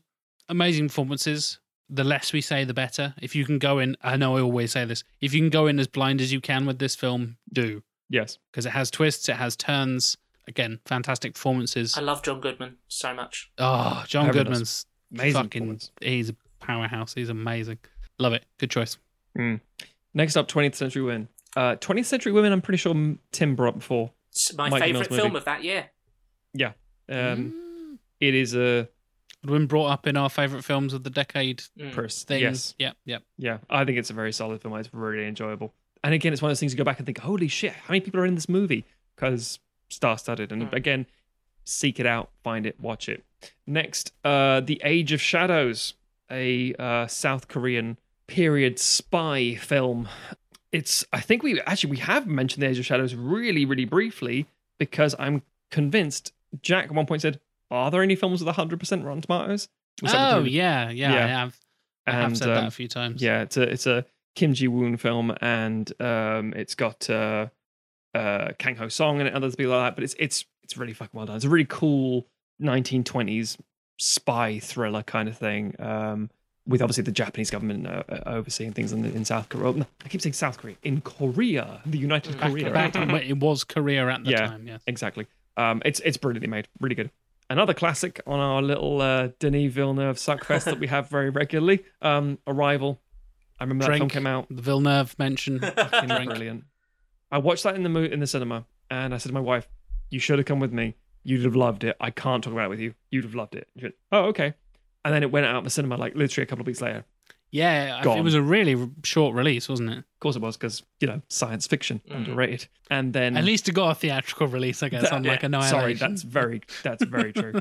And then my wife managed to get through without anything spoiled at all until I got it on the day of release of Blu-ray. And I went, bang, watch it now. And so she was very happy about that. So that was good. An anime film, The Boy and the Beast. There's a director, Mamoru Hosoda, yeah. And he's directed a few things like Wolf Children and Mirai and various bits and pieces. He's very talented. And The Boy and the Beast is another one of his fine examples of a really solid, fun, but a very intelligent and emotion-driven family film. Then you got L, as in E-double-L-E, the French word L, which was... God, I don't remember the actor now. Paul Verhoeven. Again, a big powerhouse of the 90s. Everyone forgets Paul Verhoeven is. And he did this film, and it was brilliant. It was stupidly good. Again, I'll say very little about it, but I recommend you all seek it out.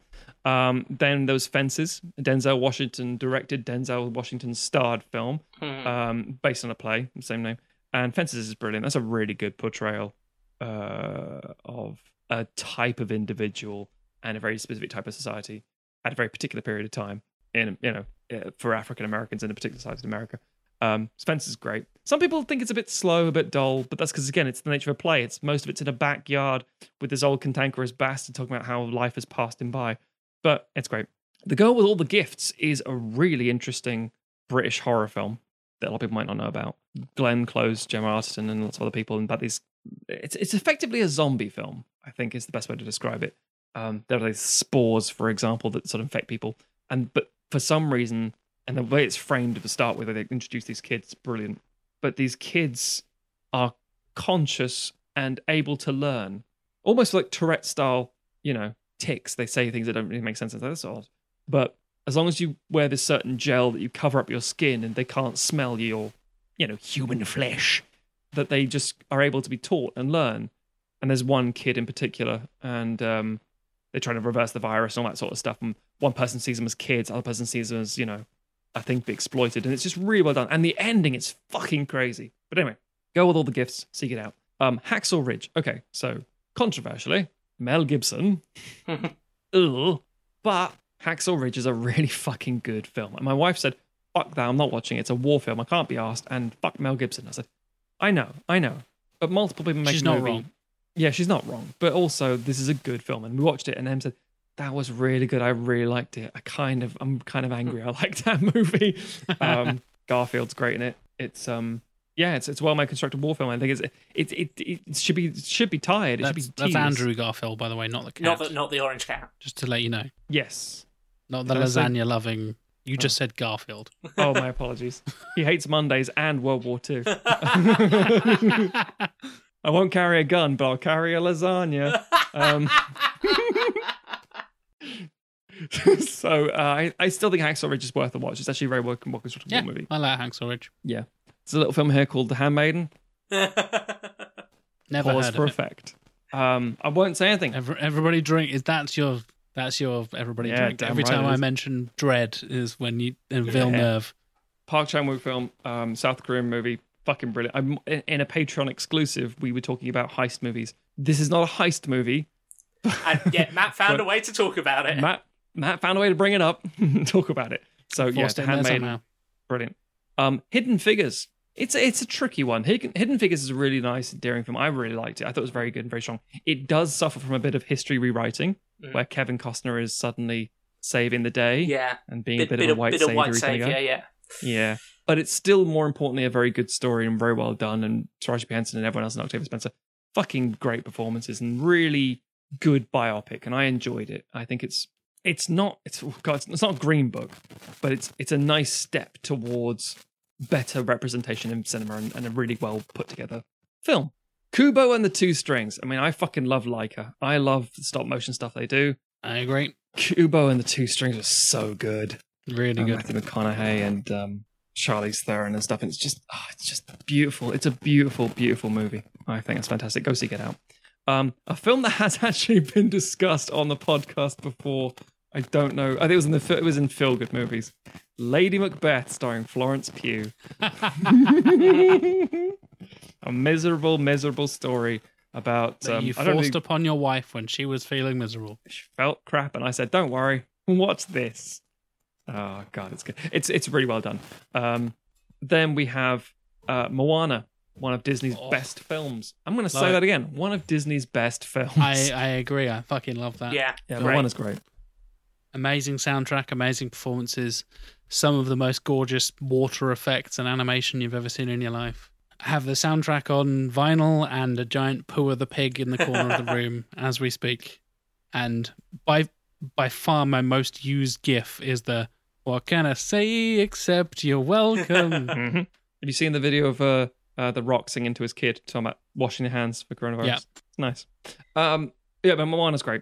I think it's great. A film that I don't necessarily think is necessarily not good, but I didn't enjoy it all, but I can appreciate what it is. And I know a friend of mine who said it was the best film of that year, despite the fact and it hit him very hard. Whether it was good or not is another question. And that's A Monster Calls, adaptation of a book. And yeah, I know that. Yeah, J. Abrams has directed it, and it's a hard watch. It's about how mental health can manifest itself and how you deal with grief and stuff. And precisely. Yeah. It's a kid dealing with the fact that his mum has cancer, and it's just like, oh fucking. I mean, there's still like, it's very interestingly structured about this boy being visited by a monster who tells him stories and things, and the way the stories are shown is very interesting visually. So there's a lot going on there, but it's still fucking grim. It looks like England. It's set in England, sorry, I should point out, but it looks like England. Everything is grey. Everything's covered in rain. Everything is fucking grim. It's like, yeah, there you go. That. England, it's fucking grim. Yeah. Speaking about representation and stuff, Oscar winning on the second attempt, Moonlight. Great Fucking film. brilliant movie. Amazing film. Really good. Yeah. Moonlight's, again, just a geniusly constructed, geniusly acted movie, and yeah, just awesome. Nocturnal Animals. I like Ford as a director. I think he's a very interesting director. And I really like A Single Man. And Nocturnal Animals is... I'm convinced not many people saw it in the end. No, I don't think it's that well known. For how many fucking famous people it's got jammed into it. Precisely. Yeah. I think it's really solid. I think it's worth a watch. I won't say more than that other than go watch it. Without spoiling it, it plays on a famous, like, these two celebrities look like each other. And they actually use that as a thing in the film, and it's very clever. And I will say no more. Is very noir-esque kind of thing to do. Oh, it's very noir-y, yeah. Unreliable narrator style, all that kind of stuff. A fantastic director, one of Japan's best, in my opinion, is Koreeda. And he released in this year Our Little Sister.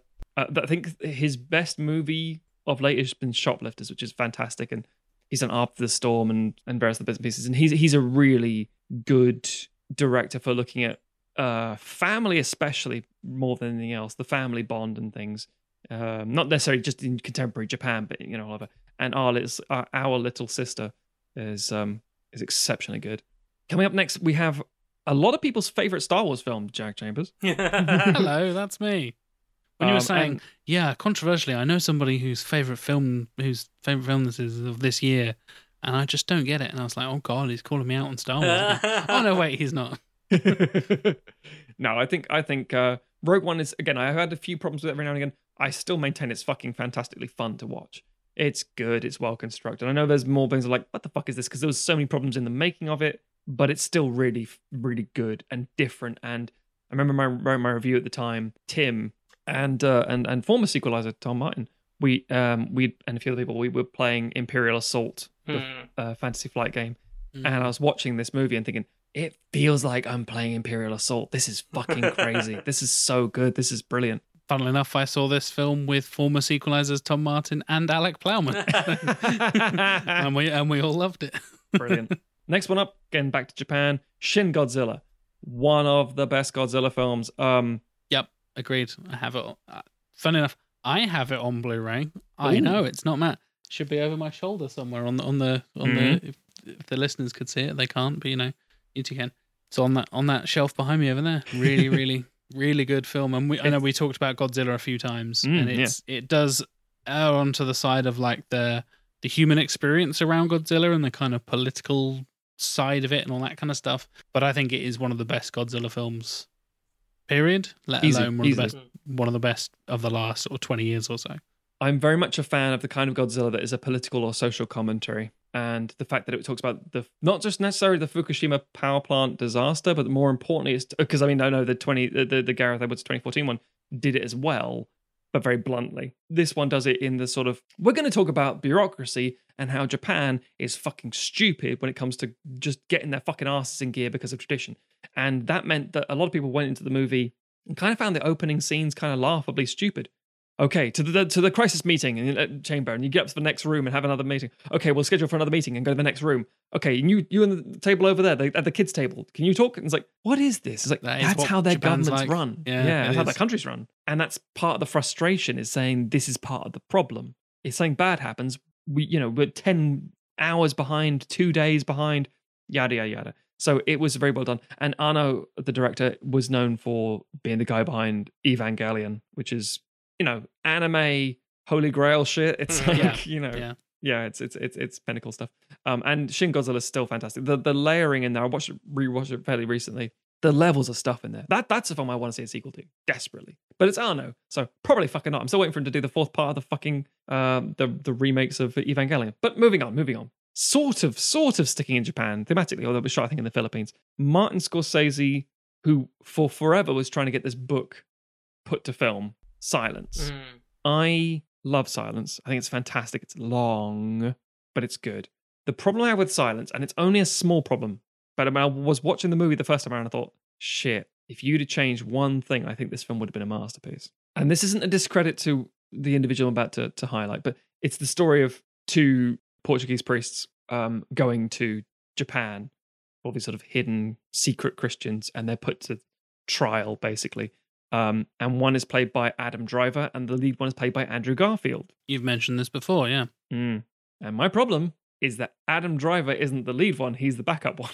And I no discredit to Garfield, because he's great in Hacksaw Ridge, and he's really good here, but I would have preferred to see Driver in that role and Garfield in the other role. I think that would have been much more interesting to me personally. I think him throughout the film would have been more captivating. I think it talks about faith and all kinds of things, obviously, but also talks about cultural pressures. Just the idea of like rocking up. Liam Neeson's fantastic. I do mean this, fantastic in this movie. So yeah, it's great. Go watch it.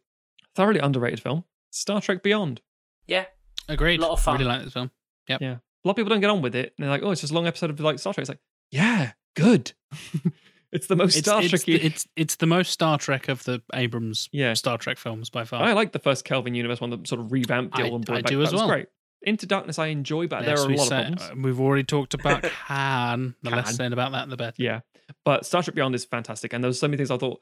But then, again, you can't. Well, after what happened with Anton Yelchin, unfortunately, it was like you can't really go anywhere from here. You kind of that's kind of it. Back to South Korea. Train to Busan. What a fucking awesome movie. I mean, when I remember watching Train to Busan, and someone just muttered quietly to me, like, "Oh, did you know this is South Korea's first zombie movie?" I said, "Fuck off." Mhm. What do you mean first? Well, fuck off. So, well, no, first big mainstream zombie movies. I thought that feels physically impossible. Zombies have been 'Cause around. we're so oversaturated in Precisely. the West, aren't we? Yeah. And so then I was like, well, this can't be good then, because if they haven't had all that stuff, as turns out, much like I saw with #Alive that I saw recently, because you haven't done it and you watch everyone else do it for so long, you can do some really fucking interesting things and make it really fucking fun. And there is a sequel to Train to Busan coming out fairly soon. And in fact, when coming out means nothing these days, but Train to Busan's great. I think it's fantastic. I'm going to rewatch it recently for my Canning Film Festival sort of stuff I've been doing. A film I really love, but absolutely terrifies me, is the 2016 film Under the Shadow, which is set in 1980s Tehran. Terrible fucking time period for the entire country in Iran. But in amongst the war and the backdrop of all the horrors and all the shit going on, you've got this very simple family drama about fucking genies. And I mean Jinn, DGINN, proper terrifying, in the same way that Ireland has a load of folklore about banshees and fairies, and they go, oh, fairies! And like, stop. Nope. No, they're not nice. Fairies steal your kids. A baby would be, This is no Robin Williams. Precisely. And it's I find it very creepy, very unnerving, really well done. Very short, tight, contained film. And as always, horror films and other things, get outside your own fucking country. Watch other people do stuff. They usually doing it really, really well and no one's watching. I mean, Parasite kind of proved that winning the Oscars. Anyway, Under the Shadow, fantastic horror film. Speaking of fantastic horror, back to South Korea, The Wailing, really unnerving horror film about, it starts off more like a psychological thriller cop sort of a crime drama about people going missing and being killed and stuff. Turns out to be a really creepy supernatural thing. Really weird, really creepy. Only thing I'd say about South Korean movie, as much as I absolutely love the films of South Korea, come on, guys, you got to stop making films. Not everything has to be 2.5 fucking hours long. Just, if I'm thinking, I might watch a movie. Oh, no. It's 10 o'clock. I probably can't watch a South Korean movie. If you don't start by 9, you're not going to get in and watch by midnight. And lastly, Japan. I mentioned it in Feel Good Movies. Your Name. Fucking brilliant. Love that movie. Film. And even if you don't like anime, even if you don't feel it, the connection for whatever story it's trying to tell, just the way it's visually presented, it is beautiful. It's on UK Netflix, I think. So Ooh, go and check it out. Yeah, no, you have no excuse. And weirdly enough, one you haven't mentioned, Matt, that spins quite nicely off of Your Name, because it's very much those two films that kind of took over Japan. Oh, yeah. in that year. Another anime film is A Silent Voice. Yes. Which I think is beautiful, and if you're ready for a cry... I thoroughly agree. I don't know. I don't know why I missed it off the list, or why it must have got list. But then again, I'm sure everyone's going to be screaming at us in the comments or in the Discord. Yeah. I can't believe you didn't mention Star Wars Phantom Menace. We did. But yes, I think that's another solid race. Another one people should check out. Thank you. Another good anime to check out. Even if you're not into anime, A Silent Voice and Your Name are really good places to start. Mm-hmm. And I mentioned Fullmetal Alchemist Brotherhood as well as a series, if you're up for a TV series as well. Yeah. I believe all three of those things are on UK Netflix. So, get stuck into some anime, folks. God, I realize how much mine's very international most of the time. Although I did also put Gamera and Godzilla. Tim. 1960. How far into the future are you wheedling? Well, if you 2020. We go from the H.G. Wells time machine. We clamber in that. We set the dials to 50 years exactly. Ooh. And find that our H.G. Wells-esque time machine has turned into a hot tub time machine, which came out in 2010. It's not on my list, but it did come out that year. All makes People listening sense. to the start episode go, ah.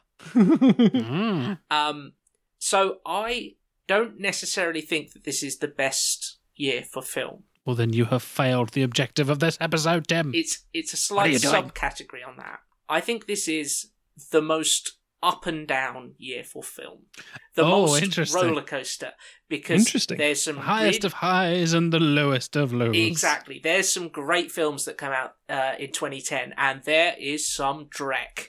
And so We should say as a bit of a disclaimer, in case someone says, "Oh, I can't believe you picked 1982. Don't you know this came out? It was shit." It's like, we know there were bad films as well. But sorry, Tim, go ahead. Yes. We need an excuse to talk about good films sometimes. Yes, we yeah. use the interseason stuff to talk about the good films because we spend the rest of the fucking year talking about bad films. All right, give us a break. Try to be positive for once. this is like our. It's like Detox, but before we toxify ourselves going into season 7. The Purge. Yeah. I don't know. We're pretty toxic all the time. It's the Purge before the binge, Anyway, so or the binge before the Purge. I'm not sure. before I go through all the good stuff, I'm going to run through You're the gonna crawl through a mile of downsides shit. of this year. Oh, And I'd just like some reaction noises from you as I mention these films. prepare for some fart noises. Okay. In terms of big box office winners, we have what many people call it's a film I actually have a bit of affection for, but many people think it's one of the worst of the MCU, Iron Man 2. Yeah. I don't like Iron Man too much. We no. have Disney's live action Alice in Wonderland Ugh, fuck right off. and Shrek Forever After. Fuck. All the way off. Focusing on some kids' films from this year, we have the Dwayne "The Rock" Johnson starring Tooth Fairy, Oh. Furry Vengeance starring Brendan Fraser, Oh God. the Marmaduke film, Oh wow. Oh. Fred the movie, which I believe was the first YouTuber to get a film. Yep. That Yeah, it was. fucking staple of our society. Shitting hell. Cats and Dogs: The Revenge of Kitty Galore. They've got a new Cats and Dogs out this year. Fuck off. No, they haven't. Yeah. And we love some Zack Snyder. Legend of don't. the Guardians: The Owls of Ga'Hoole. Ah, Owls the Ga'Hoole. Owls of Ga'Hoole, yay! That's not too bad. And then going to some more popular, some blockbuster type stuff. We have Prince of Persia: The Sands of Time. Oh, One of the most boring films I think I've ever seen in my life. I think I it's fell got some- asleep. I think I fell asleep twice during the course of that film. The Jaden Smith Karate Kid. Fuck right off. The A-Team, mentioned earlier. Sex and the City 2. Oh, that's on the list. You better believe that's on the list of bad sequels, ladies and gentlemen. That is a highly requested one. The Russell Crowe Robin Hood. Oh, God, where he stormed out of an interview because he had a terrible accent and people called him out on it. Yeah. You sound kind of Irish, Russ. You know what? Fuck you. I'm not doing I this was in interview anymore. Northampton for a long time. Do you mean Nottingham? Well, whatever. Yeah, no. I mean, we're doing terrible impressions of him, but still, you know what I mean? We're not professional actors. We don't need to. Wall Street, Money Never Sleeps. Oh, dear. One on the list. Also on the list. The Expendables. Oh. Funnily enough, One is all for right. 2012, I have The Expendables too. So, yeah. Forgot to mention that one on purpose. The Tom Cruise and Cameron Diaz vehicle, Night and Day. That was Oh. a fucking interesting concept. Good lord. Then it realised it's actually a terrible concept. I thought you were about to say, is there a sequel to Vanilla Sky I don't know about? Oh my god. What? The Johnny Depp and Angelina Jolie film, The Tourist. Oh, that was arse. No, thank you. Valentine's Day, one of those big, Yeah. here's everybody starring in it. Holiday special rom-com bollocks, yeah. Smoking aces. Yeah, yeah. The Robert Pattinson, it's a romantic drama, and then, spoilers, at the end, it turns out it's 9/11, Remember Me. That is such a Oh, fucked up movie. wow. It's weird. Yeah. Adam Sandler, Grown Ups. Oh, Ooh, fuck, Grown Ups no, 1, thank you. Yeah. And Grown Ups 2 is bad, but... Oh, sorry. Let me clarify. Grown Ups 2 is worse, and therefore makes Grown Ups 1 better. But Grown Ups 1 is very, very bad in the first place. So It doesn't make it better. No. The terrible Kevin Smith directed, but he didn't write it, Cop Out. Oh, yeah. good lord, where he had a huge falling out with Bruce Willis and they've hated each other ever since. And then arguably the two biggest pieces of shit, The Human Centipede Literal piece of shit. and The Last Airbender. Oh, What a travesty. The Last Airbender is one of the worst films I have ever seen. What It the is up fucking there with Son of state the of it? Mask and Dragon Ball Evolution as one of the worst, most misunderstood, poorly made films. Remember I talked about objectivity and how things are objectively bad?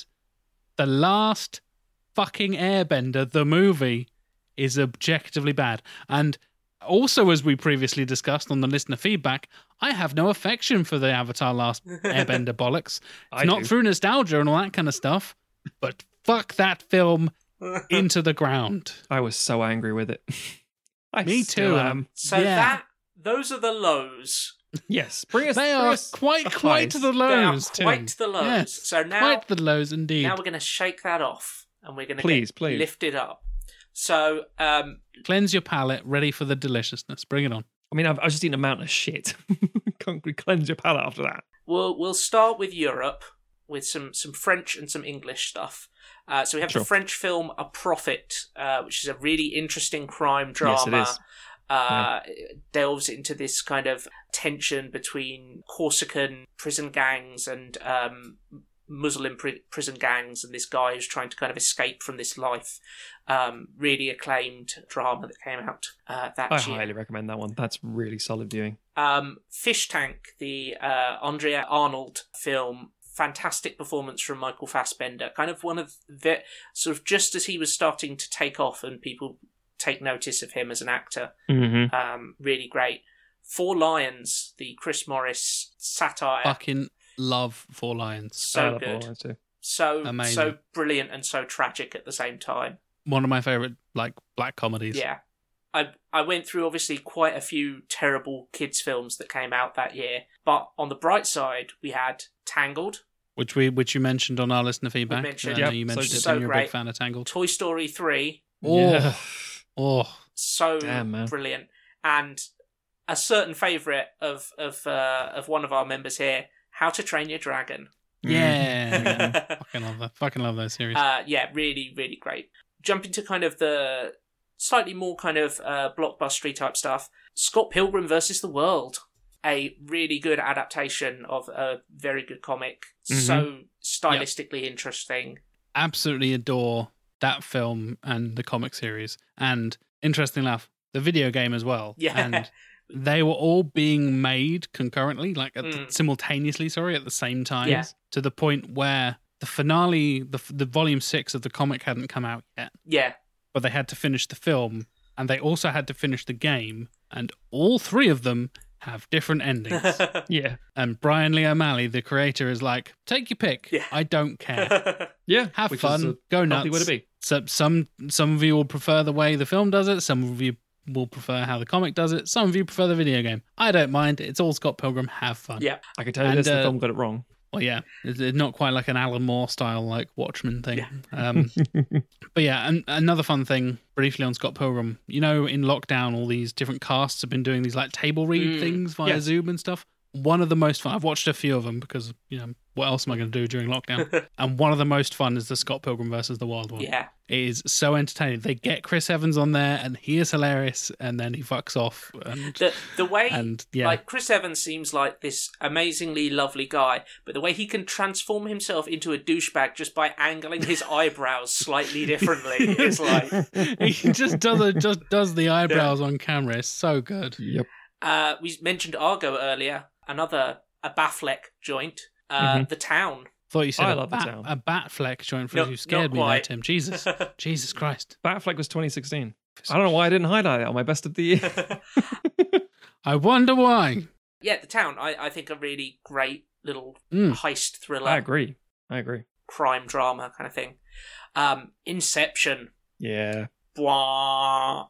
We talked about it in our trailer episode Mhm. and our heist episode, both of which I'm pretty sure are Patreon exclusives. But yeah, Inception is really great. Like, you can understand why it was a passion project for Christopher Nolan. And Oh, yeah. it's still, it's not perfect, but it's bloody spectacular. Yeah, like a lot of the 1999 ones I brought up earlier. It's like, yeah, okay, it's aged, and people might say it's a bit like, there are flaws and holes and things like, yeah, but especially at the time, it was very important. The Kids Are All Right, which is a drama, it's a comedy drama with Annette Bening, Julianne Moore, Mark Ruffalo. Really great, fun, well observed, really tightly written sort of comedy drama. Yeah, I think it's very underrated, personally. Yeah. The Social Network, great. Yeah. Fincher, amazing score, as we've often said. Jesse Eisenberg, terrific. And Andrew Garfield, who we've brought up several times. Yes. Really, really great in that. 127 Hours, the Danny Boyle, James Franco, Trapped in a Cavern. I think really great film. There's something about both a filmmaker and also an actor as well this is very much a theatre thing, but to be captivating and show a single space and make it engaging and entertaining is a very difficult challenge. Like Castaway, Tom Hanks is charming as fuck, so him on an island with "Well said" is great.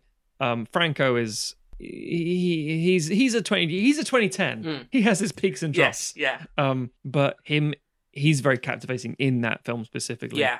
And Boyle's the way he shoots and frames and captures the whole thing is a testament to both of them, I think, in quality. Winter's Bone, which was Deborah Granick and basically the performance that made Jennifer Lawrence's career, and is very you can see the line between it and Hunger Games quite easily, because it's very much so. It's kind of the gritty, realistic version of what Katniss's life would have been like, and it like she is genuinely great in that, and it's a really great film. John Hawkes as well, really great in it as her kind of, I think, is there an uncle in it? Yeah. Again, 2012. Did mention the Hunger Games, but yeah, I kind of forgot that film happened.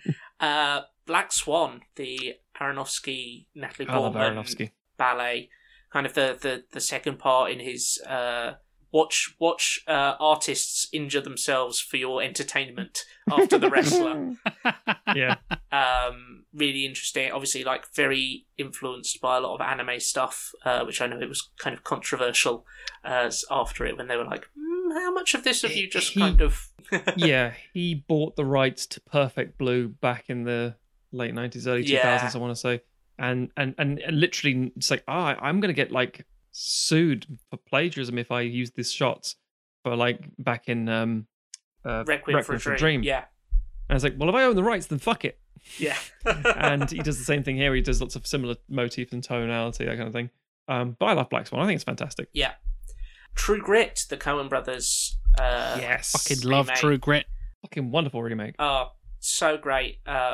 Speaking, Jeff amazing Bridges, remakes. That's a perfect example. So good. The all four main actors in that are absolutely terrific, spot on performances and wonderful direction by the Coen brothers as well.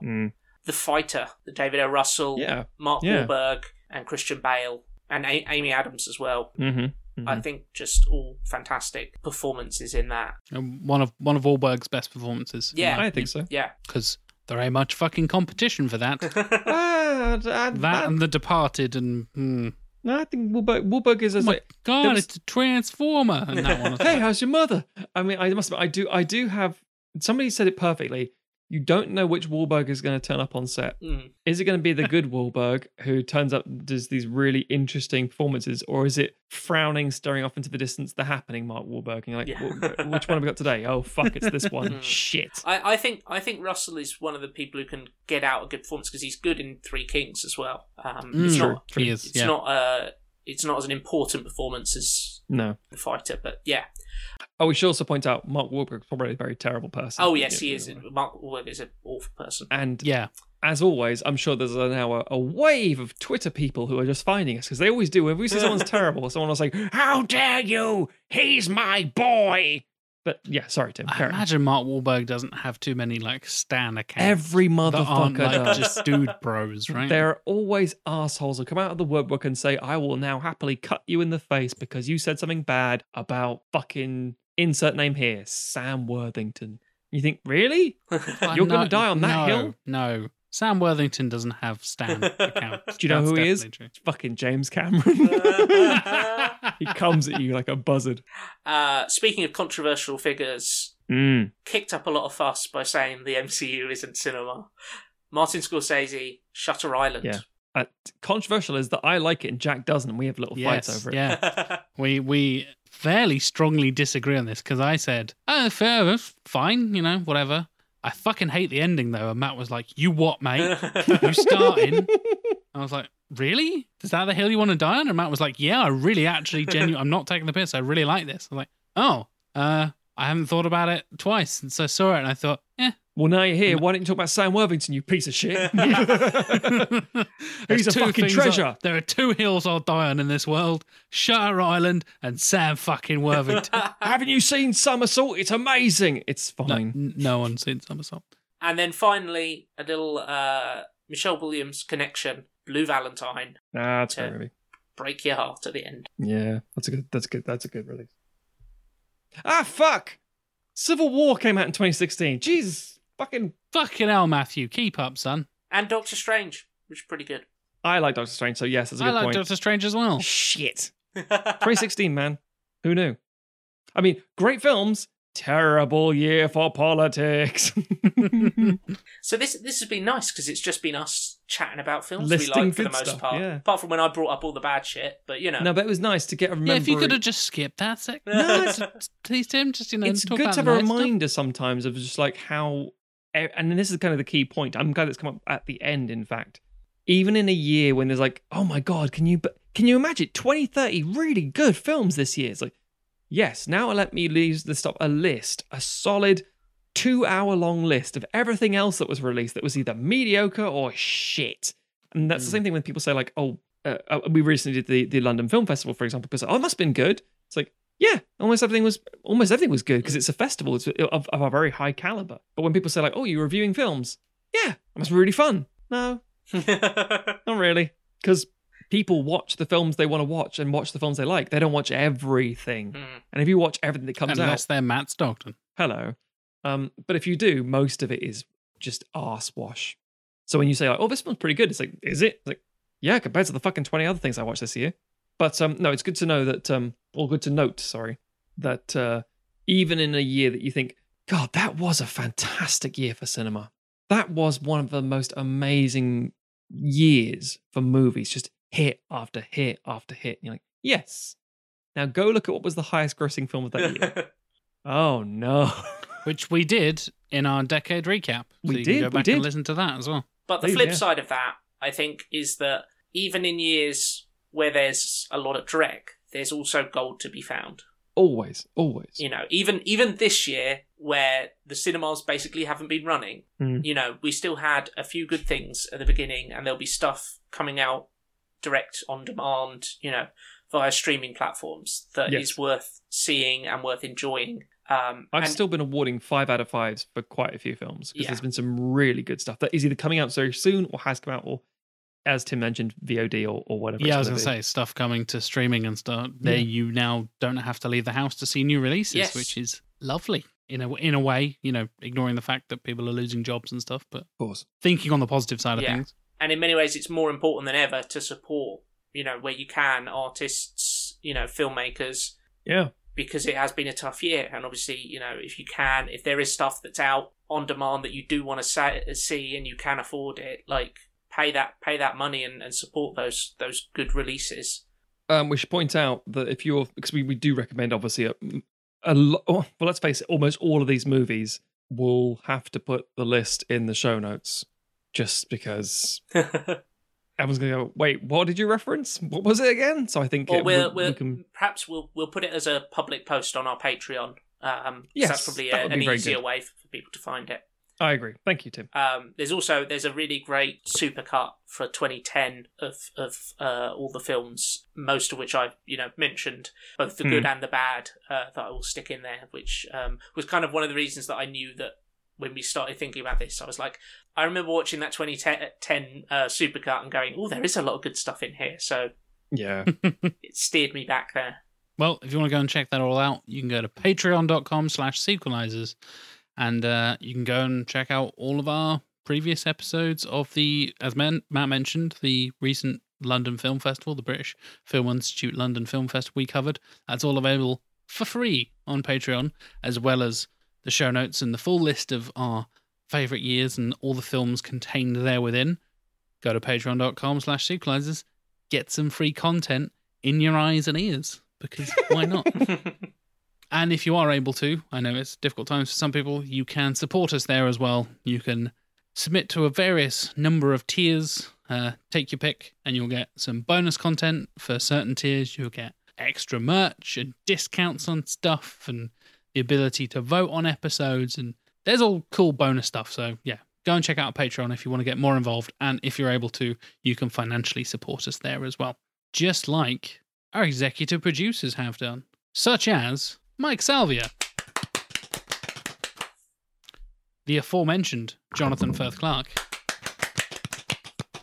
and he's not English, he's Scottish, but also kind of English, Stuart Main. If you too want to be an executive producer and have us talk about you in such manner, please consider noting. If you want to have me question your nationality multiple times in a single episode, go to patreon.com/sequelizers. Fame and fortune awaits, ladies and gentlemen. Fame and fortune. Exactly. If you want to go and check out our merch or anything else like that, you can check out our t-shirts, our posters, all that good stuff. It is sequelizers.com. All the links are there.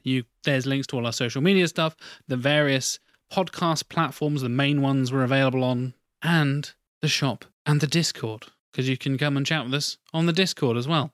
It's a lovely little time. You can come and chat with us about what happened on the latest episode, what you're hoping for from the upcoming season, because season 7's coming very, very soon, ladies and gentlemen. It's looming large. We're back to sequelizing. No more prequelizers. We're back to sequelizers. And I'm excited because we've got some good ones. We've got some bangers coming up. It's good to be back. Good to be back in the swing of sequelizing action. So all that to look forward to. It's got a specific channel on the Discord to discuss the upcoming season, to discuss the previous seasons, and pretty much everything in between. You can talk about film releases, video games, comics, sports, wrestling, science. If you want to rant about politics, you can do it in there as well.